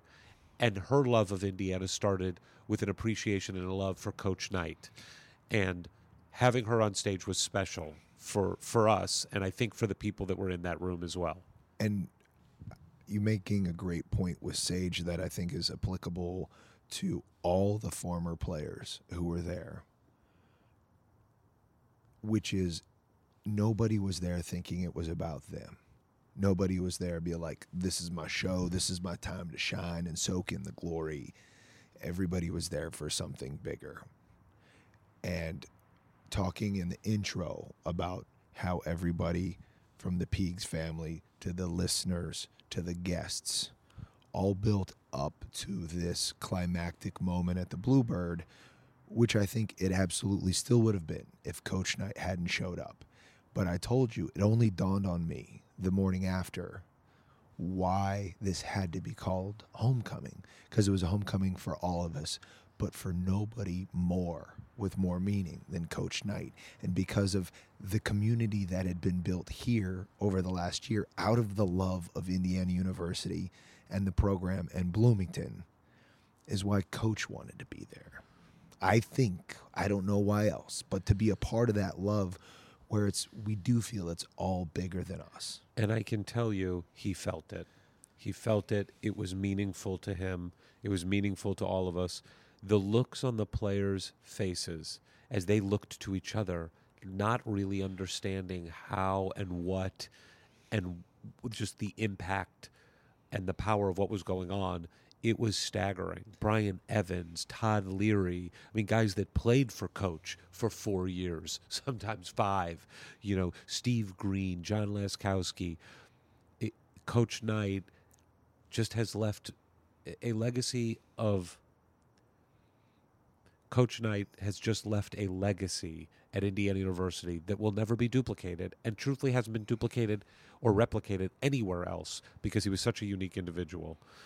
And what was going on in the crowd that we could not see, but we got reports of later. And if anybody has video of it, please share it with us, because between being up there and the bright lights, we didn't see everybody in the crowd who was crying. That we had our boy Steve from New York say, and Cliff was probably on the other side of him, and he might have been holding flat mic, but he said there was a man, a stranger, standing next to him, crying on his shoulder. The number of people that came up to me to tell me that they cried. I have to tell you, when I was saying thank you to him, I don't know if you could hear it, I got choked up. I had to push it back because that was a powerful moment that only happened because of you guys listening and your love of Indiana basketball. It's the only reason that event happened. It's the only reason that Ward and I continue to do this. And you guys have been so gracious with comments and generous about how this podcast in some way is mending fences and repairing old wounds. That's not what we set out to do. It's not something we really think about when we're doing the interviews. We love doing them.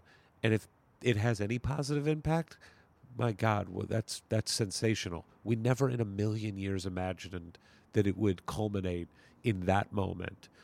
But we just loved being a part of it with all of you. And I mean all of you that are listening too, not just the ones that were in the room. We have gotten thousands of tweets and private messages and texts. And it was just a moment of a lifetime. Ward's dad, I have to say this. Ward's dad said something to us as we were walking with Ward's dad and Ward's stepmom to their car before they were about to head off to Peru, back to Peru. And Ward's dad said, this was a moment. The same kind of moment of where were you when the man on the moon, where were you when Kennedy was shot? Where were you when X or Y happened? And Ward's dad said, like, in anybody's life, maybe you get a handful of those, maybe. And he said that for the people in that room and the people that know what happened, that was one of those moments. And look, that is incredibly high praise, and it's overwhelming. But look, Coach Knight's a Hoosier. Neil Armstrong went to Purdue. This is way better than the moon landing. And what did we ever get from landing on the moon? Well, like, it cost a lot of money. Yeah, I mean, just ridiculous. There was no return on that investment. Land on Mars, now we're talking. Yeah, set up a colony. Matt Damon did it. How did this happen? I'm sorry. Where did we go? Anyway, so that's how that was our perspective on it. My girlfriend Holly, who could not be there this weekend, but was following, was texting me, wanted to be there. Was there in spirit. She asked me, what was my favorite moment? Well, obviously, Coach Knight being on stage is the favorite moment. But after Coach Knight left, he spent quite a bit of time in the back room, and every former player came up to him, took pictures with him, sat with him. He put his arm around them. Watching that was amazing. And then Ward and I got to say goodbye to him as he left with Dr. Rink and Bob Hamill. We got to walk him to the car. It was special. It was a special little moment.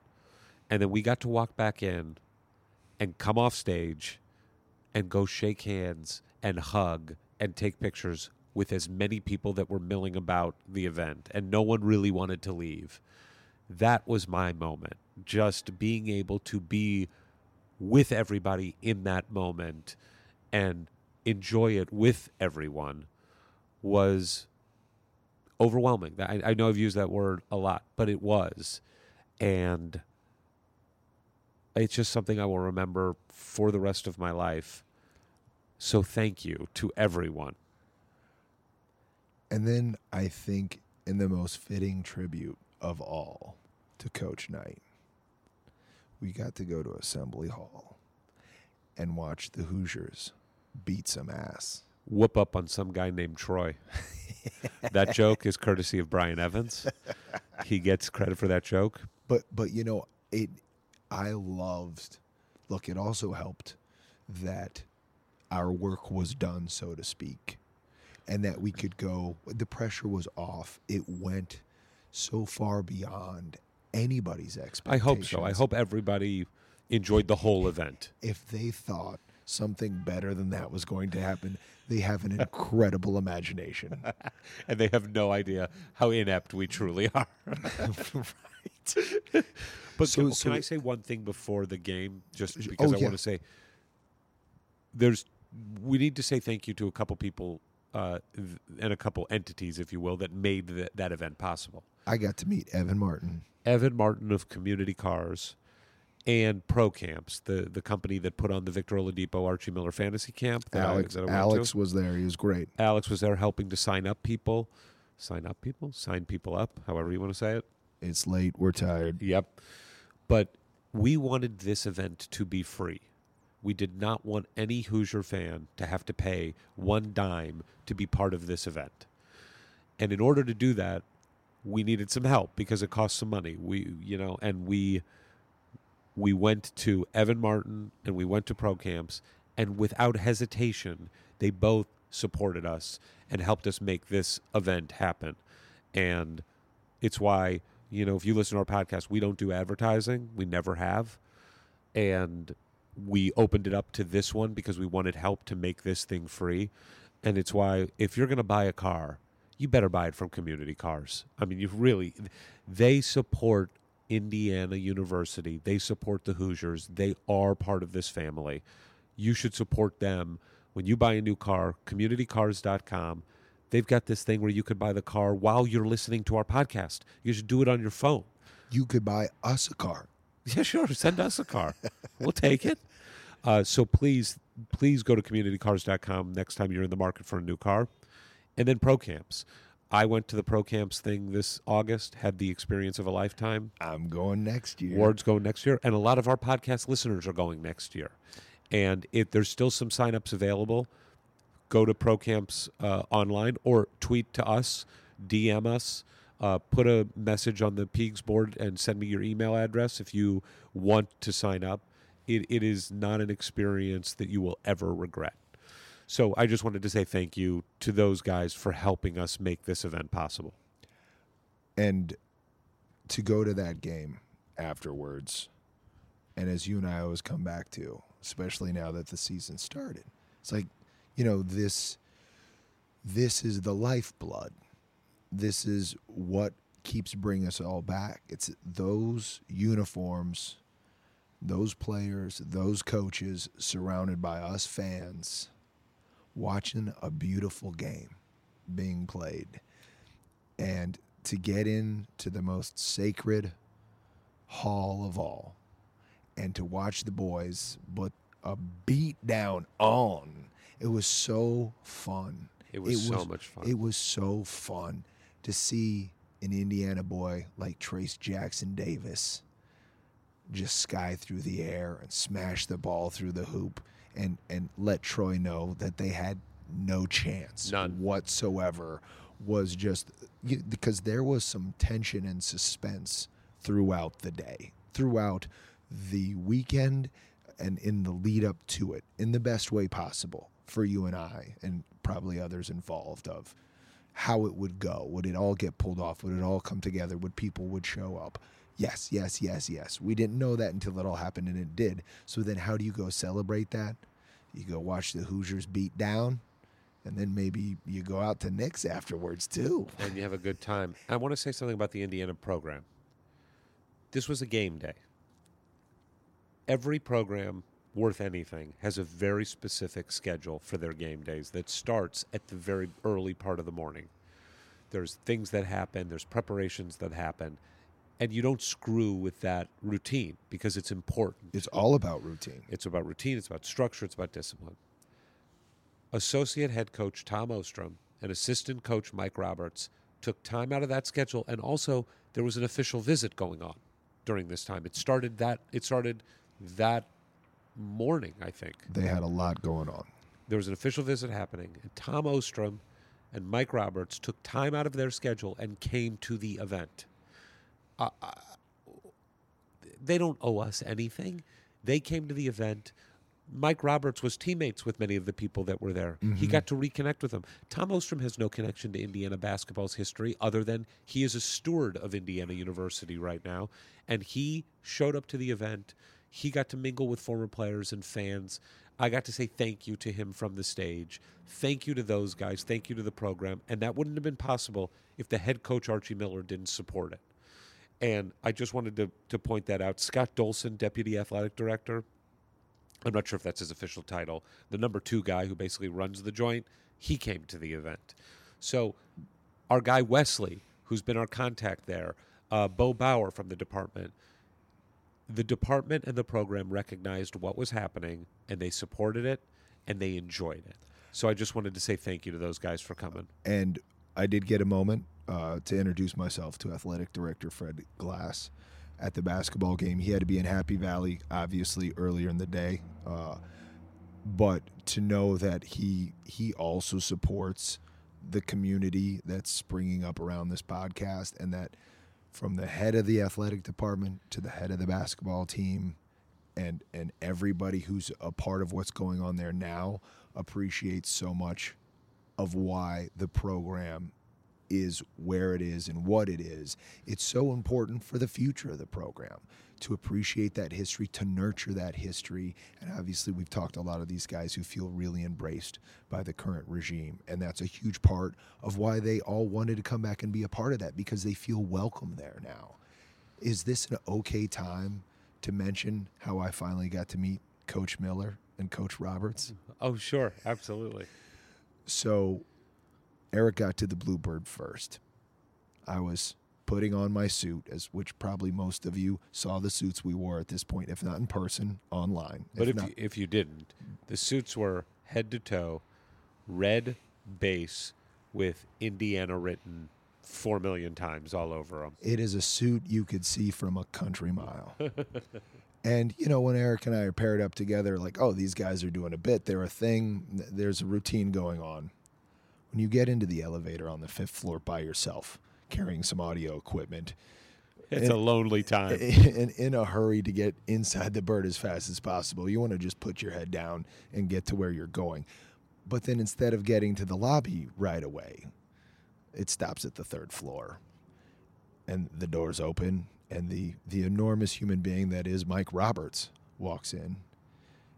And then behind him comes Coach Archie Miller, who I have never met before. Put my hand out to Coach Miller, Ward Roberts, Hoosier Hysterics podcast. So Coach Miller stands next to me in the elevator. He hasn't said a word yet. He looks me up and down, and he goes, wow. And I go, guess which one of us picked out these suits? And he goes, not you. which I take as an insult. Well, yeah, I think that's how he meant it. Yeah, oh, good. Okay, I just want to make sure I was reading it correctly. And that was me throwing you under the bus. Totally. For my ridiculous appearance at 10 a.m. in the morning. Your first chance to meet the head coach of Indiana University basketball, and the first thing you say to him is to insult your partner.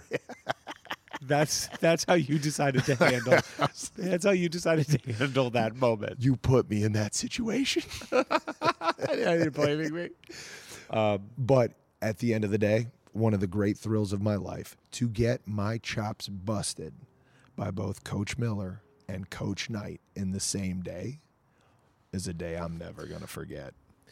I think we're going to wrap this up here because you've already spent enough time with us. Our voices are shot. We're tired. We've spent too much time with each other. I do want to do one other special thing here. anyone who follows this podcast knows that one of the first disagreements that Ward and I had was our theme song. It's what Steve busted my chops on. It's what many of you, including Jeff Dix out there. We got to meet Jeff We Dix. got to meet the legendary Jeff Dix, who hates me and loves Ward. And everyone, it does seem like everyone universally loves the theme song. And I'll be honest with you, I'm starting to come around to it. Finally. It only took a year. People love it. But I wanted to do something special for Ward and special for our fans of the podcast as it relates to the theme song. And so I thought long and hard about how could I do something to kind of say thank you to Ward for the theme song and also just kind of pay off this like running argument that's been going on between us. So I thought, wouldn't it be fun if I did a different version of the theme song, but respected the roots, the lyrics, because the lyrics are really clever and really fun. Once you could actually understand Once all of the lyrics. I knew what you were saying. Once I realized you weren't saying Archie and his boys, we discussin' you big manna, which is what I always thought it was. Once I understood it, I thought, what can I do? Well, there's a group that has come to some fairly incredible acclaim. They're kind of a big deal. They're kind of a big deal. Started in Indiana right at the same time that Ward and I were at Indiana. It's the a cappella group Straight No Chaser. Maybe you've heard of them. They're on tour right now. You can go to their website. You can go on Apple Music, get their songs. They've got new music coming out soon. Yeah, you could go see them at one of like 37 cities in Europe at any given time. And they're now on a tour in America as well. So go to their website, check them out. They're amazing. I was fortunate enough to meet a founding member of Straight No Chaser who is also a huge Indiana University basketball fan, and he follows our podcast. Steve Morgan, incredible guy. And I kind of went to Steve hat in hand and said, listen, I'm going to ask you something really over the top, but is there any way that you could think about listening to our theme song and doing a Straight No Chaser version of it? And Steve, without hesitating, said, I would love to. And he worked his butt off for this thing, different versions, and came up with something that I think is just sensational. I love it. I played it for Ward. This is really like an homage to Ward. He is being covered by Straight No Chaser. Whoever would have thought when you were like, no, this is terrible. Let's do something else. And I was like, okay, let's let the listeners decide. Less than a year later, you would get Straight No Chaser to cover this song. And we were going to play this at the event. In fact, we were going to play it right after Todd Leary. We were going to close the show with it. We were going to close the whole show with it because we did not, that was going to be our big close because we did not know for sure that Coach Knight was coming. And then it all went crazy when Coach Knight showed up and we just had to get out after Coach Knight. But I have to play this song for Ward. He's heard it once, but we wanted to play it for all of you because what Straight No Chaser did with this song is just so much fun. So please enjoy the Hoosier Hysterics theme song as performed and rearranged by Straight No Chaser.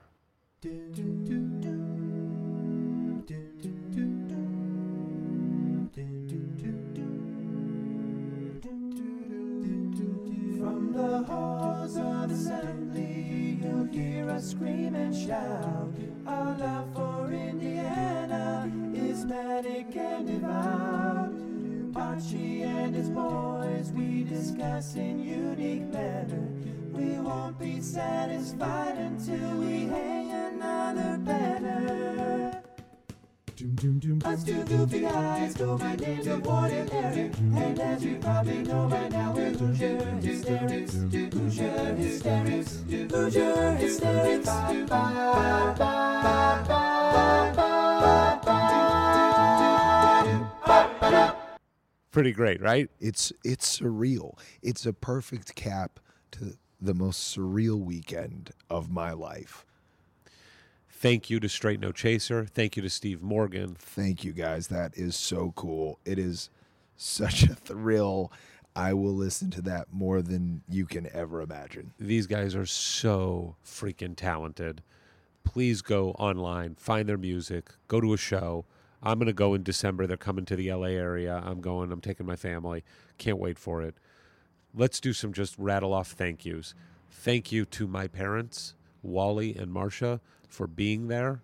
Thank you to my dad and my late grandmother and Aunt Mary for creating a loving, rooting environment for the Hoosiers from the earliest days I can remember. I got to tell my dad, thank you this weekend for making me an Indiana Hoosier fan. How much fun was it to be on stage and be able to look out and see our folks out there? It was special. That was special. Thank you to Evan Martin, Community Cars. Again, communitycars.com. Thank you to the Pro Camps team, Greg Darbyshire, Matt Baresi, everybody involved in it, Alex for coming out and signing people up. Thank you to Hayden and Dave Kubiak at the Bluebird. And Rob for doing the sound for us. Thank you to John Laskowski for the custard. Thank you to George Leach and Jeff Newton for bringing Ooh-wee barbecue to the Bluebird in Bloomington, Indiana. I mean, what a huge hit that was. Thank you to every former player that got to be there and be part of this, and to every former player who's done our podcast over the last year. Thank you to the wonderful journalists of Indiana University, Sage Steele, Bob Hamill, Rab Johns, Peegs, Ken Bykoff. I like just to have those people supporting what we're doing from the beginning and then to be there. Wow. Thank you to Dr. Larry Rink.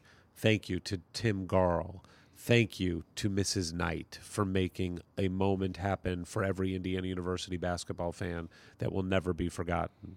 Thank you to Coach Knight for giving us not just that moment, but everything that he's given Indiana University basketball and Indiana University over the past 40 years. Thank you to everybody at the athletic department and with the men's program for creating an environment with this regime to make a day like that possible. Thank you to Tom Ostrom. Thank you to Mike Roberts for coming. Thank you to Archie Miller for allowing them to take some time out of a busy schedule and a busy day to be part of this community. Thank you for that. A big thank you to Angelo Pizzo for coming out and supporting Indiana basketball. He not only wrote the greatest sports movie ever made, happened to be called Hoosiers. He also came out to support what was going on at the Bluebird and found out he's a listener to the program. So that was pretty cool. And thank you to everyone listening to this podcast and everyone who has listened to the podcast over the last year. You are the reason why we do it. We're going to keep doing it. We got some good ones coming up. We are going to keep doing it. Yeah. Yeah, we should. We're going to keep doing it. That's a good call. Oh, there have been questions about how are you going to top this next year? Branch McCracken.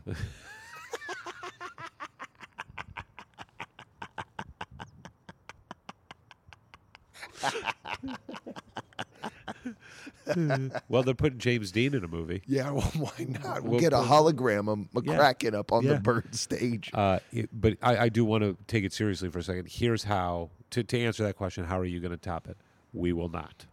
We will vastly underperform it next year. So just get ready. It's going to be such a downer. But we're already looking forward to being back in Bloomington, to be around all of you and former players, and to keep building the love of this Indiana University basketball thing that bonds us all and makes us all feel like friends and family, even though we may have only met for 5 minutes, 5 seconds, or not at all, just a random tweet or message board posting. And I will say Matt Nover found me after the show, and he was so taken by what had transpired, and you could see it in his eyes and hear it in his voice, and he's like, let's keep this going. And he wasn't talking about our podcast. He was talking about the energy that was in that room, the positivity that was in the room, the love that was in that room. He wanted to make sure that this weekend was the beginning of a new chapter in which everybody who was there and everybody who's listening and supported are going to just keep it going. And thank you to Mike Pegram, Jeff Rabjohns, Ken Bykoff, everybody at the Peegs family for allowing us to do this and helping us get the word out about it.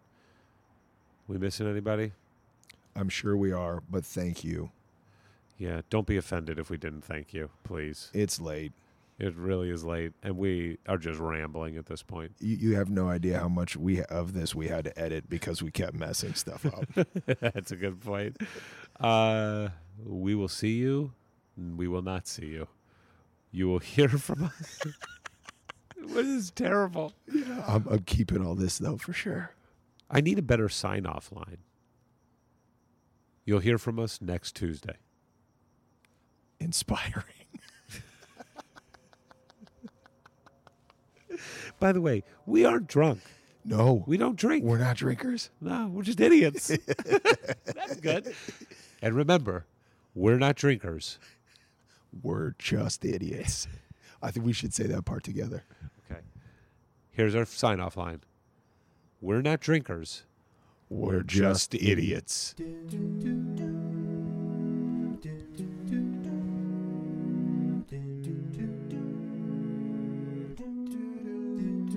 From the halls of assembly, you'll hear us scream and shout. Our love for Indiana is manic and devout. Archie and his boys, we discuss in unique manner. We won't be satisfied until we hang another banner. Us two goofy guys go by names of Ward and Eric, and as you probably know by now, we're Hoosier Hysterics. Hoosier Hysterics. Hoosier Hysterics. Ba, ba, ba, ba, ba, ba.